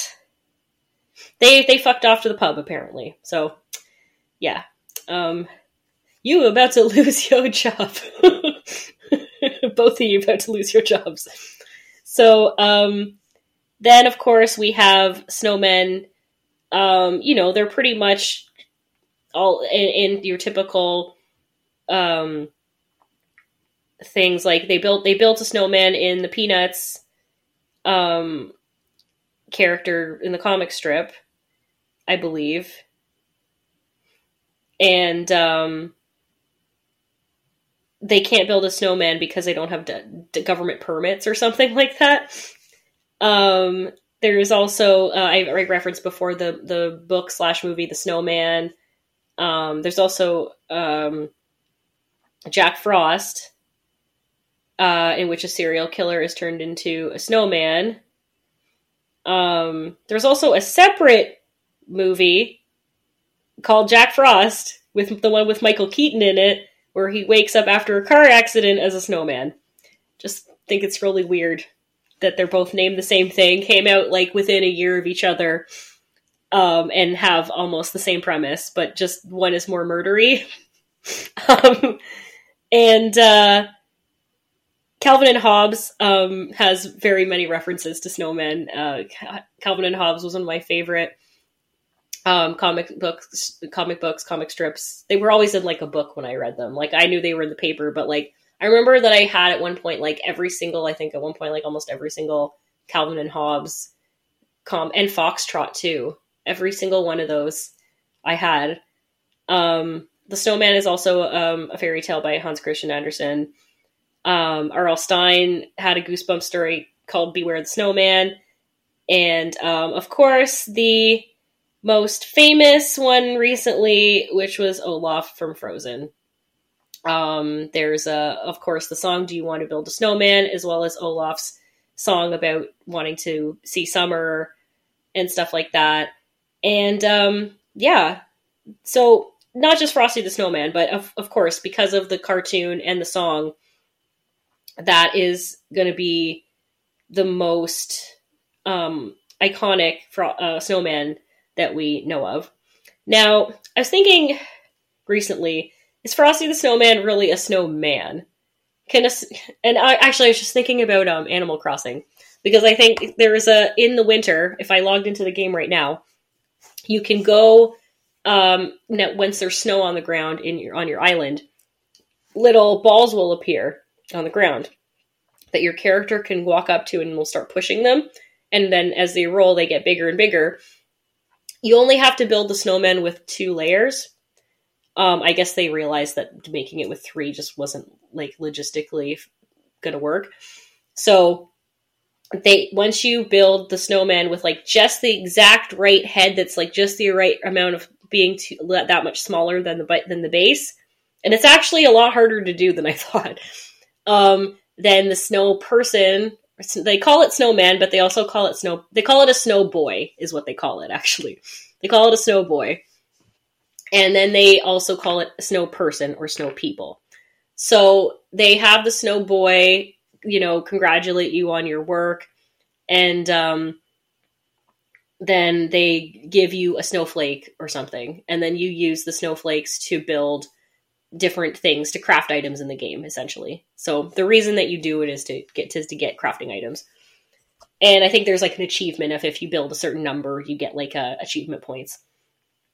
But anyway, so yeah, that's another snowman reference. But what I thought, because when they're calling it snow people, are they really snowmen? Could they even be snow women? Like, snow doesn't have a gender. So we're assigning a gender to snow now. They say trans people are the problem, but we literally, cishets literally assigned a gender to snow, is what happened. And so when you think about it, like you've just put some clothing on it that even may or may not be sexually specific to a gender or anything, but we're still calling it a snowman. And then I don't know, how do we make it a snow woman? Like we sculpt some snow tits on it, or we'll put like, I don't know, some eyelashes on it or something. So that's why it's kind of like, when I think about it, is Frosty the Snowman even really a man? He shouldn't even be alive, let alone have a gender. Is Frosty trans? Is he agender? I don't know. He was assigned male at birth. Let's just go with that. But anyway, the idea of Frosty the Snowman, I liked that this movie didn't really reference anything, secretly Christian. It didn't really reference any of the normal stuff that the other movies reference in terms of having all the same things, what I mean. And I also like that it included the element of magic that wasn't related to Santa Claus. It was kind of like not related to him really whatsoever. And so you kind of just have like non-Christian, like occult references, and that's influencing this cartoon, which is great. And it just happens to be in the form of this magical hat. So we know from, the, I guess, commercial magician stage performance, the top hat has very strong ties to magic. Like pulling things out of the hat and things like that, or like putting it on your head and then something will appear under it. So in this case, this hat is like a magical item. It's been infused with, I don't know who infused it. Was it God or Satan or some powerful witch or wizard? I'm going to go back and look into it, because I feel like the hat belongs to somebody else who wasn't like the nicest guy. And then it ends up on Frosty somehow. I can't, it's a discarded magic top hat. Right. And this is also Rankin and Bass, but it's not stop motion. It's just a normal, it's a normal cartoon. So let me go into the wiki here. So basically the kids build Frosty, headed by a young girl named Karen, who kind of looks like a Karen, but clearly she's just a child. So it was just a name, okay? Back then it was just a name. That's not what we used to call people who were massive pains in the ass for no reason to get discounts. So it was based on the song by Walter E. Rollins and Steve Nelson. This song was recorded... Oh.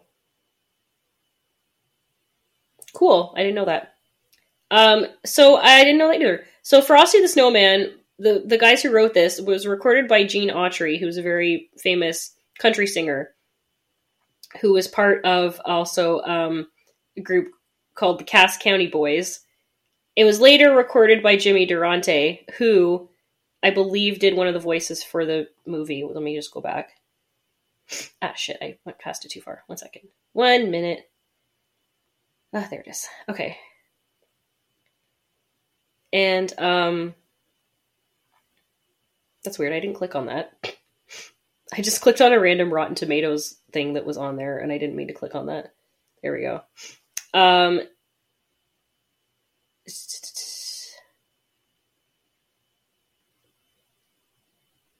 Oh, it's still on the song. Hold on, let me go. No, that's not what I wanted to click on. OMG. What is happening right now? Oh, I see. There's a wiki entry for the song and one for the show, and I clicked on the wrong one. I see. Okay. So yeah, apparently Gene Autry recorded the original version of Rudolph the Red-Nosed Reindeer. And then, because of the success of that, then they ended up recording Frosty the Snowman. So Frosty the Snowman also came out in 1969. And so again, that like golden age in the 60s of all the top tier Christmas content in the form of the kids' cartoons seems to have been the 60s. Clearly fell off after that. So they also had Rankin and Bass, the animation style. They wanted to kind of make it look like a Christmas card, but like modernized. So they worked with people that worked with Hanna-Barbera. They worked with Paul Coker Jr., who was a greeting card and Mad Magazine artist. And they did like the character background drawings, and then the animation was produced by Mushi Production with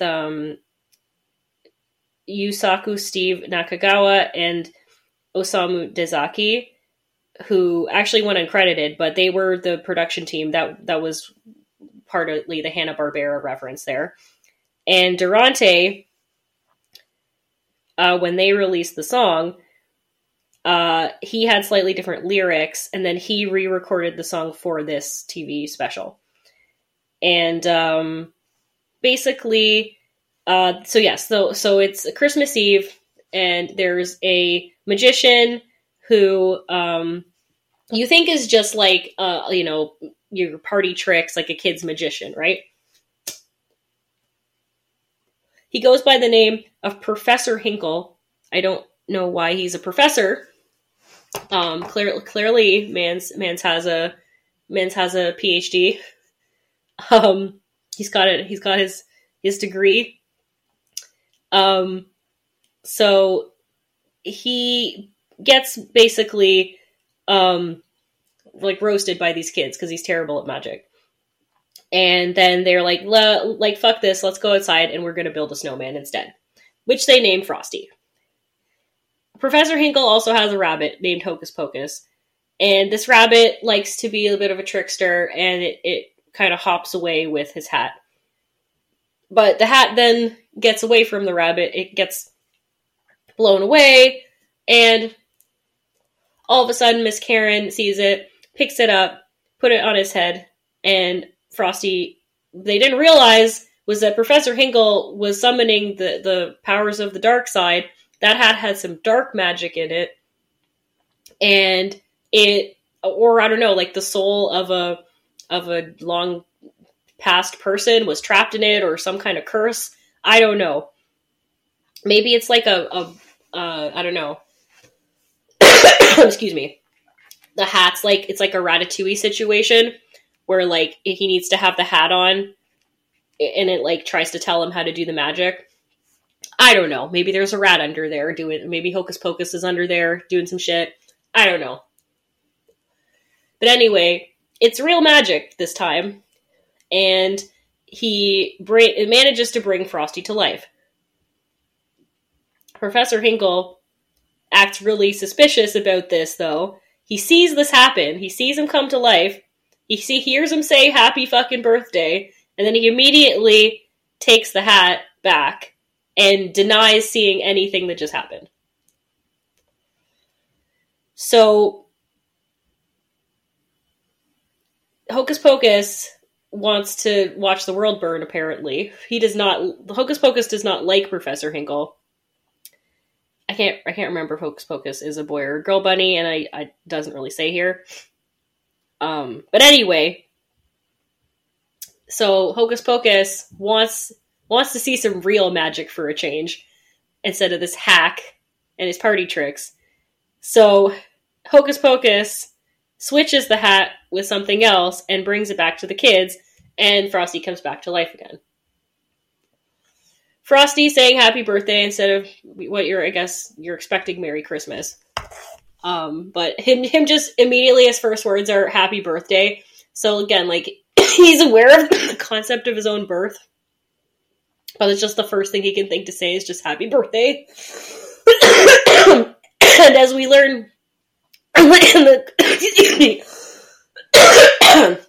as we learn through the course of the episode, Frosty is not so quick on the uptake, but that's kind of what I like about him. He's just like a beautiful himbo of a snowman. No thoughts, head empty, only snow. And he just lives for hanging out with the kids and crossing the street. And if a cop tells him to stop, he's like, Frosty said, "A cab, fuck the police." And just having a good time and zero fucks given. So he somehow gets a broomstick at some point. I don't know if they give him the broomstick. But they go around town doing some shit. But basically the party ends when they realize the temperature is going to go up. And even if he's wearing the hat, if the temperature melts him, he won't survive. So, I guess that's how snow magic works. So the kids say that they should get him to the North Pole. And so they try to get him on, but they don't have any money because they're children. So they find that the train has a refrigeration car that they can sneak into, like hobos, and they jump into the refrigeration car, and unbeknownst to them, Professor Hinkle is following them to get his hat back, because he figured out it's gone, and he wants to make sure that the real magic stays hidden, and it does not fall into the hands of this powerful young girl and her new snow friend. So they get to the North Pole, and as they're going, he realizes that Karen is gonna literally freeze. She's gonna go blue toes or worse if she stays in this refrigeration car. So they have to go somewhere to get her warmed up, and they're close enough that he thinks that it'll be fine. So he gets out, and Karen's unconscious, And then Hocus Pocus has also been with them this whole time. So Hocus Pocus, who can speak to animals, goes to the Fort Woodland creatures and tries to get them to help build a fire for them so Karen will wake up. Then Frosty sets out to look for Santa Claus. And so Hocus Pocus and Frosty are looking, but then they decide to send Hocus Pocus out to look for Santa instead. Then Professor Hinkle shows up and they have to run away. So they run away and they find a greenhouse. But it's only supposed to be intended for Karen to go inside. Somehow Professor Hinkle gets there before Frosty can leave the greenhouse, and he locks them both in. Now, fortunately, Hocus Pocus finds Santa somehow, because Hocus Pocus really is the protagonist of this film. This rabbit's the reason that probably that Professor Hinkle has that magic hat. Probably the reason, the animal familiar, but the student has surpassed the master. The master was never the master. The teacher, I guess.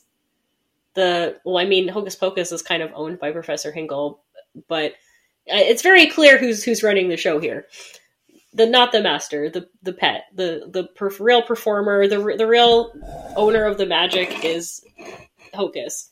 So Hocus has not only somehow probably gotten Hinkle into possession of this hat, which they probably very strongly regret now, but they end up deciding to, mess with the timeline a bit, give the hat to children to animate a snowman and hope it goes well, which luckily it does. He doesn't kill anyone accidentally or intentionally, and is actually a pretty chill dude. And then he tries to save a child, and Hocus Pocus follows them to make sure this happens. Well, to save both Frosty and then I guess the child, because initially they're going for Frosty. I guess he just hates Professor Hinkle that much that he needs to go with them and protect both Frosty, Karen, and of course the most important asset, the hat. So then he finds Santa. They find Santa. I'm still not sure if Hocus... It doesn't matter. By the time Hocus leads him to the greenhouse, Frosty has already melted, unfortunately. But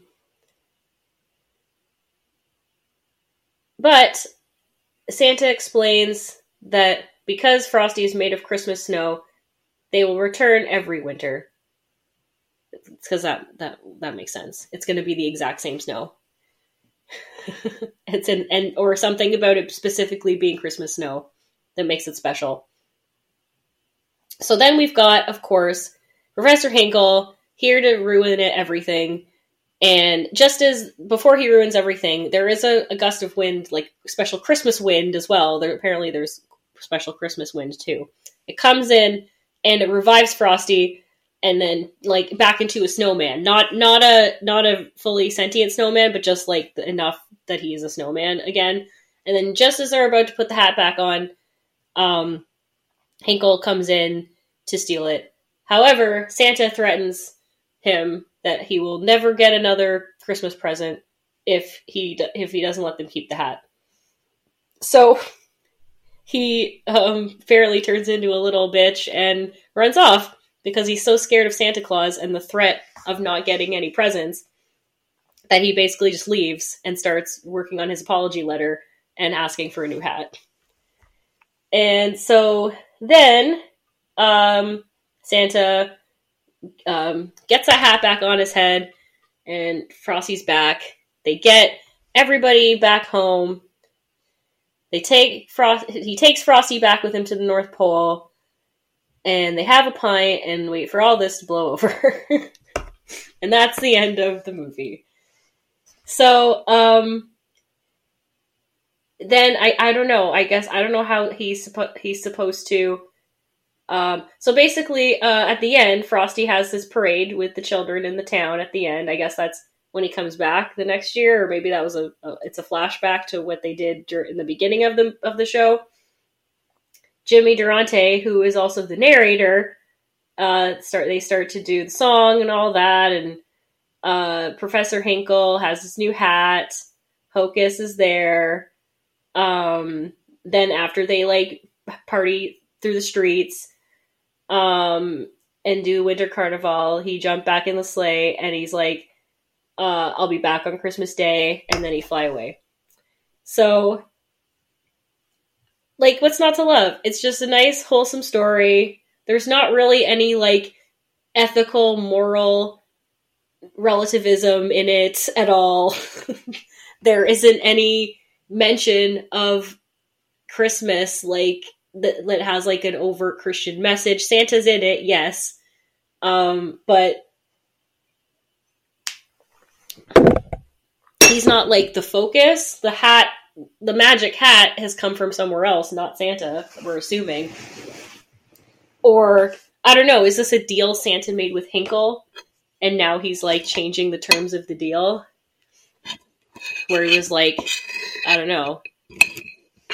Santa knows everything, right? Like, he sees you when you're sleeping and he knows when you're awake, so he must know where Hinkle got that hat and the fucked up shit he's probably done with it. He probably shouldn't have been giving him presents for a while now.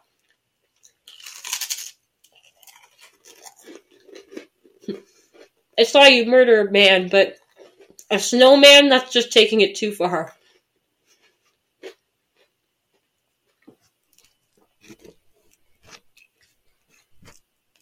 I don't know.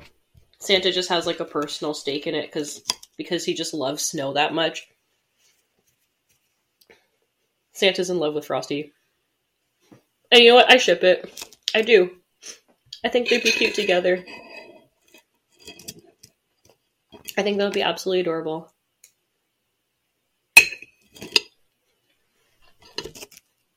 So,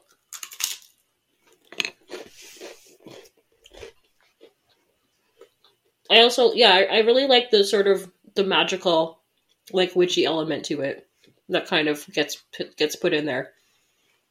Because not only do we really not talk about, like Santa shows up, but he doesn't really, like, do anything in terms of, like, influencing the story really with his powers. Like, he shows up in his sleigh with the reindeer and they fly off, but, like, that's kind of his power stays out really for the most part. It stays out of, for the most part, the realm of the story. The magic comes from somewhere else. Which is kind of interesting. Yeah, I just love Frosty. Just an anarchist. Kind of like gives a little bit of Pied Piper energy, like leading the children through the streets. I don't know.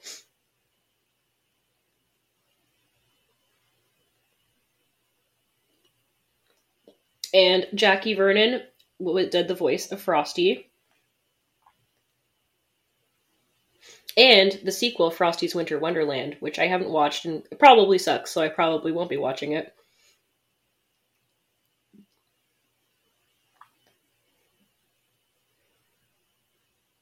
He's actually known as the King of Deadpan.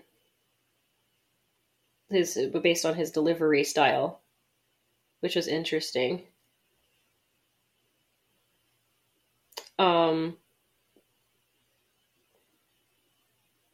And he was actually discovered in Canada while performing stand-up at a local nightclub in Windsor, Ontario. Interesting.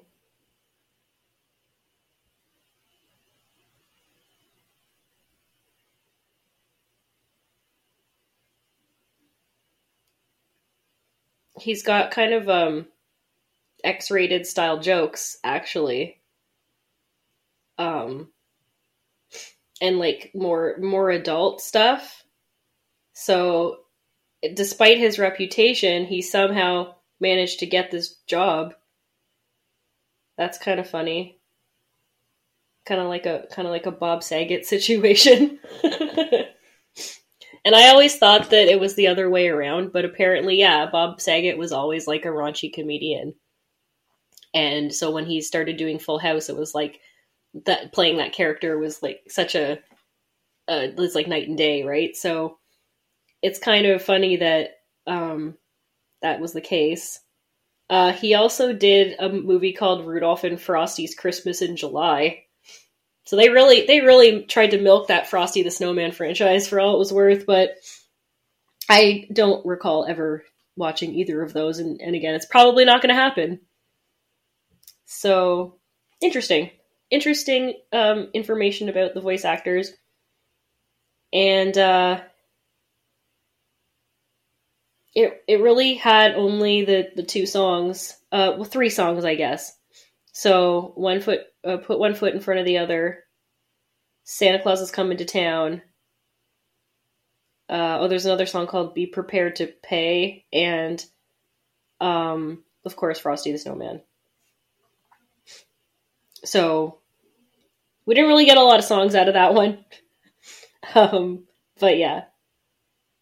Yeah, and you know what? Our work had a few Frosty things that have done pretty well. Yeah, it's a good. Honestly, I think I would say that's one of the most kind of I guess sort of like the one of the less traditional and like I guess a bit more of a yeah, I think it's a bit more of just doesn't really have any real message or meaning behind it. It's just like an adventure story about Frosty. I don't know. It's like it's a bit morbid, I guess. Like the whole thing is about preventing Frosty from dying. I mean, I guess like technically he isn't dead. He's made of snow. So if the snow comes back, you just build another snowman and put it on his head. Is that going to be the same Frosty? Like that's why I'm thinking that it's something to do with a person like inside the hat, like their soul or something. Because if it's going to be the same person every single time you put the hat on them, right? Like, is Frosty like just within all snow? Like, are there other different versions of men and women and whatever that if you used a different hat or used snow from a different place, or used snow from a different place that you would have a different result? Because they're like, you're telling me that this one hat results in this one snowman becoming this one very specific snowman that's alive. And of course, it's named Frosty because the kids named it that. But like, what's the snowman's real name? Is it like the name of whoever soul inhabited their body? Is it some weird like name in some ancient tongue that we can't even talk? If we said it out loud, we'd like go insane. Something like that. So, like, I have so many questions. When you think about this too critically as an adult, it makes you mad, and I really shouldn't be thinking about it that way. I really should just be relaxing and enjoying the cartoon. But the shit makes no sense.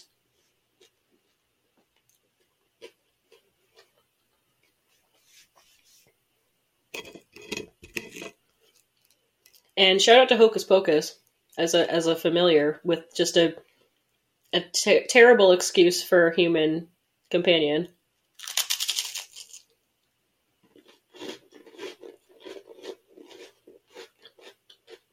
I really hope Hocus didn't stay with Hinkle. And I really hope that they're out there living a better life now.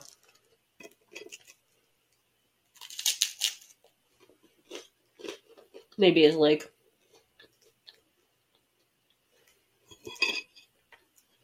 a Disney character instead.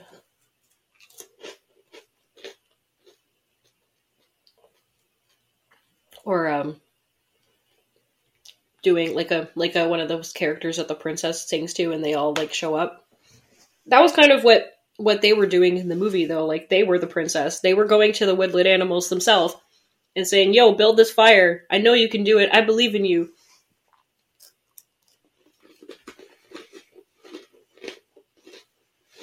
And the animals just magically had the proper amount of wood.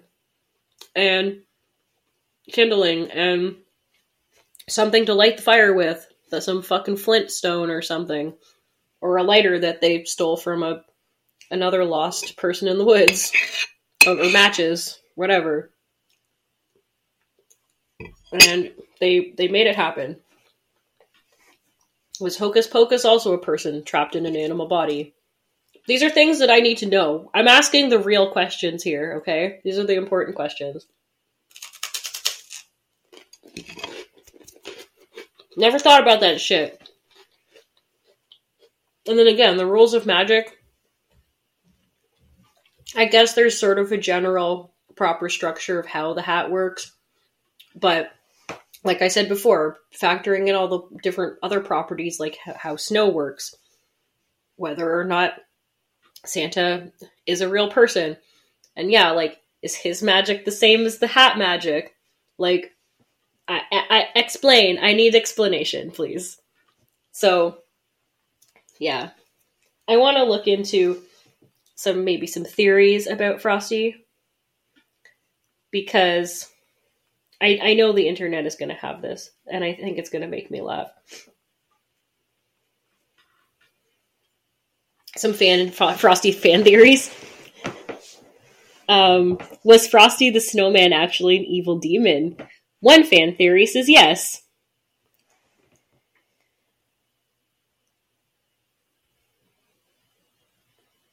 There was a critique on the clothing choice of the children, that apparently they were wearing shorts and not full pants. Those babies ain't got no clothes on. Where are their pants? You sent them out in shorts? Or I don't know, the animators just didn't want to draw full pants, I guess. I don't know. But basically, there's a few things online and talking about how Frosty is evil. Frosty the Snowman is probably a lich. Yep, that one sounds about right. I'm gonna pick that one. Just fucking nerds. Excuse me. What if this joyful fella this is from Kotaku, just so you guys know. It's referencing a thread on the Dungeons and Dragons Reddit forum. What if this joyful fella is actually an undead wizard of immense power? We investigate. The old top hat is a phylactery. When placed upon a suitable snow body, it allows the lich spirit Frosty to possess his frozen host. He charmed so he's an ice lich? That's cool. It's like, is that like that sounds like some Game of Thrones White Walker shit. He charmed the children to be his thralls, and seeking to sow as much chaos before his finite time expires, he torments the people of the village with his vile broomstick staff. Thumpity thump thump is the sound of bodies hitting the ground. as their life forces are drained into the aforementioned phylactery, feeling another chance at winter destruction before the seasons change anew. Thanks for coming to my TED Talk! Okay, I did not regret clicking on this. Oh my god. I'm fucking dead. So, while it is generally understood to be a cheerful tale about a snowman, the children who love him and his timely death can obviously be interpreted as the machinations of a soul trapped in a phylactery that spreads ill will and sadness throughout the land. Before, sated with the souls of the vanquished, he retreats back into his phylactery. We're specifically talking about Dungeons and Dragons liches. In the monster manual for the 5th edition of D&D, they are described as the remains of great wizards who embrace undeath as a way of preserving themselves. Scheming and insane, the book continues, they hunger for the long-forgotten knowledge and the most terrible secrets.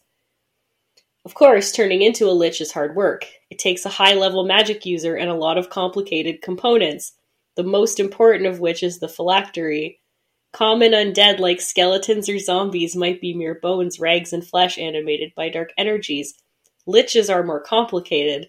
They are able to retain the knowledge that they had in life, because they trapped their own soul in the phylactery. Okay, so it's supporting the soul trapped in the hat theory. So the hat found a human enough like body and said, close enough, and then it went into the snow body and was taken over and became a lich, a snow lich. Frosty the Snow Lich!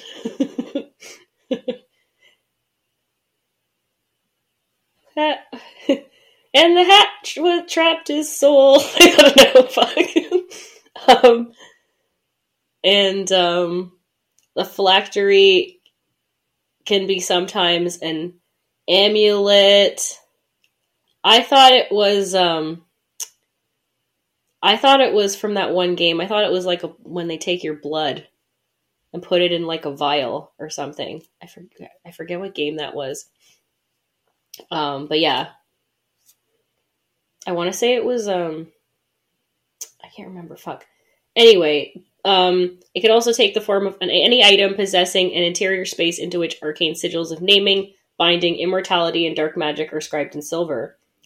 So, if you had some, like maybe the inside of the hat or like the top of the hat we can't see has some like cool like sigils and like words and like spells and shit on it. If more liches thought of it, I am positive that they would have top hats. That's funny. Yeah, so basically, as we mentioned before, so like when a lot of times in history, snow people were built, because they were used as like effigies, or they would like be dressed up to impersonate people that other people didn't like and wanted to make fun of. They, as I mentioned in the one case, they molded the snow people into like pornographic stuff so that they could screw over the town for making them do something when like they wouldn't even give them anything to eat or money or anything. So they're saying like, so snowmen show up when things are bad. The story is that basically we create snowmen when we're feeling bad about society. What if the snowmen bring the tough times with them? Oh shit. So somebody, of course, mocked up a Frosty the Snow Lich stat sheet. There's a link that you can click on in the article where it takes you to the stat sheet, in case you're wondering. And also a story hook, backstory potentially for if you were to ever play this character, which I totally want to now. And it says, Frosty's arch rival, the Saint of Klaus, leader of the Holy Order of Giving, as the hook to stop the serendipitous sullying of seasons. That sounds hilarious. And if you did like an all holiday themed D&D game, I think that would be so funny. Oh my god, there's also one on here where it's about a child molester. I mean, I did say Pied Piper, which also gives very pedo vibes. I did mention that before. So, it's basically that all they're going on is he's leading a bunch of children away, and he's stopped by a police officer, and he doesn't listen to him. And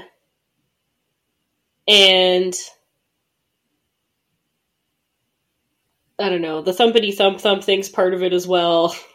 Oh god.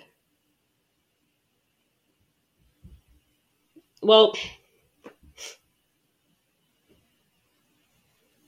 it's a thing from the 60s. It's like, it's very possible there was some pedo shit happening, but I don't think it's inherently based on a pedophile. I love that there's one that's like conspiracy theories. That's something on TikTok. Frosty the Snowman was a wizard. What about Hocus Pocus? Nobody's talking about the rabbit. Frosty the Snowman, Hocus Pocus. That's what I want to talk about. Frosty the Snowman, Hocus Pocus. Here we go. So, anyone else notice this rabbit? I mean, I know it's an albino rabbit, so it's got pink eyes. But, you know, this rabbit just could be high as fuck. to be dealing with Professor Hinkle all the time. That rabbit had some lettuce, not the normal kind.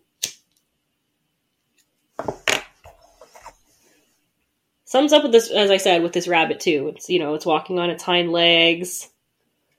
It can communicate with both humans and animals. And Hocus is very crucial in making sure that hat gets back on Frosty's head. So Hocus seems to have some kind of vested interest in Frosty being alive. So is Hocus Pocus Hinkle's familiar, or was Hocus Pocus the familiar of whoever's trapped in that hat?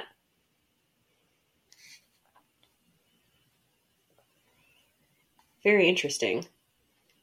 Or,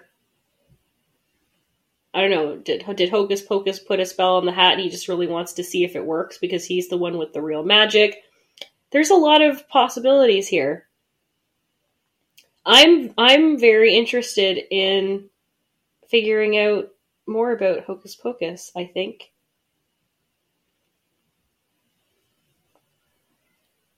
Hocus Pocus is a 10.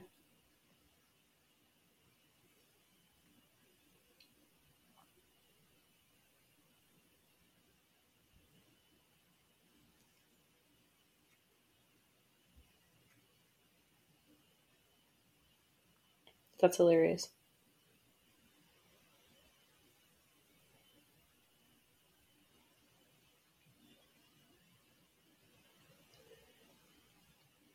So one of the more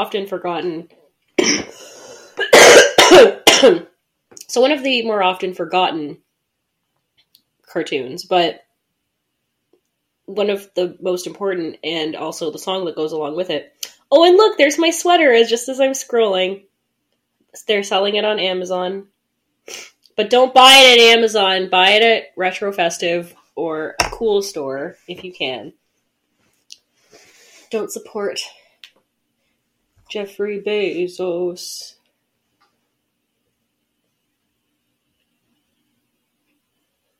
Happy birthday. And I guess we'll leave it at that. I think that's more than enough deep diving and investigating for me for now. I might do a little bit behind the scenes now that I am intrigued by some of these fan theories.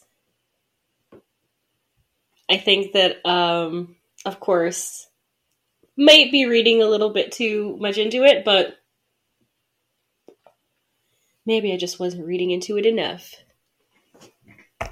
Maybe I just smoked too much of this, and now I'm all paranoid and looking to look into fan conspiracy theories. I love it. I love it. Dolly loves it. She loves it. And I love Christmas. Yep, I said it. So I will leave you with that for now, guys. You can go and decide on what to watch this evening. Those are just some of the classics, and one or two new ones. Those are the ones I kind of grew up with, just some that I've watched recently that I really liked, and that really, resonate with me. So, if you have any other ones that are special to you, I hope that you enjoy watching with those you love this time of year very soon. And so we're going to be signing off again for another week. I guess we'll end this off with me putting the hat on and send you off with a light show, especially since we don't have the treat. I'm glad that I managed to get that in the video before it stopped working.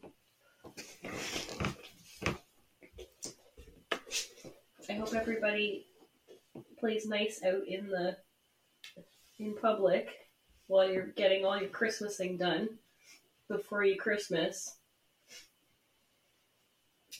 Yo, dog, I heard you like Christmas. So I did some Christmasing before Christmas so you can Christmas while you Christmas. And don't forget to stay happy, stay high in the sky. Don't forget to listen to some good music, eat some good food, hang out with your friends and family. Don't work too hard out there, guys. It would help if I turned the mic the right way so that you all heard what I'm saying. Because I just really want to tell you all that the most important thing this time of year is to not be stressed, always blessed, and make sure that you keep the true spirit of Christmas in your heart. To always be giving, try to be peaceful, and do your best to help others and make some good, thoughtful plans for your new year. So, with that being said, I'm going to take it to the outro, and I hope that you will all tune in next week for another episode of Fantasy Tavern Holiday Edition. Bye!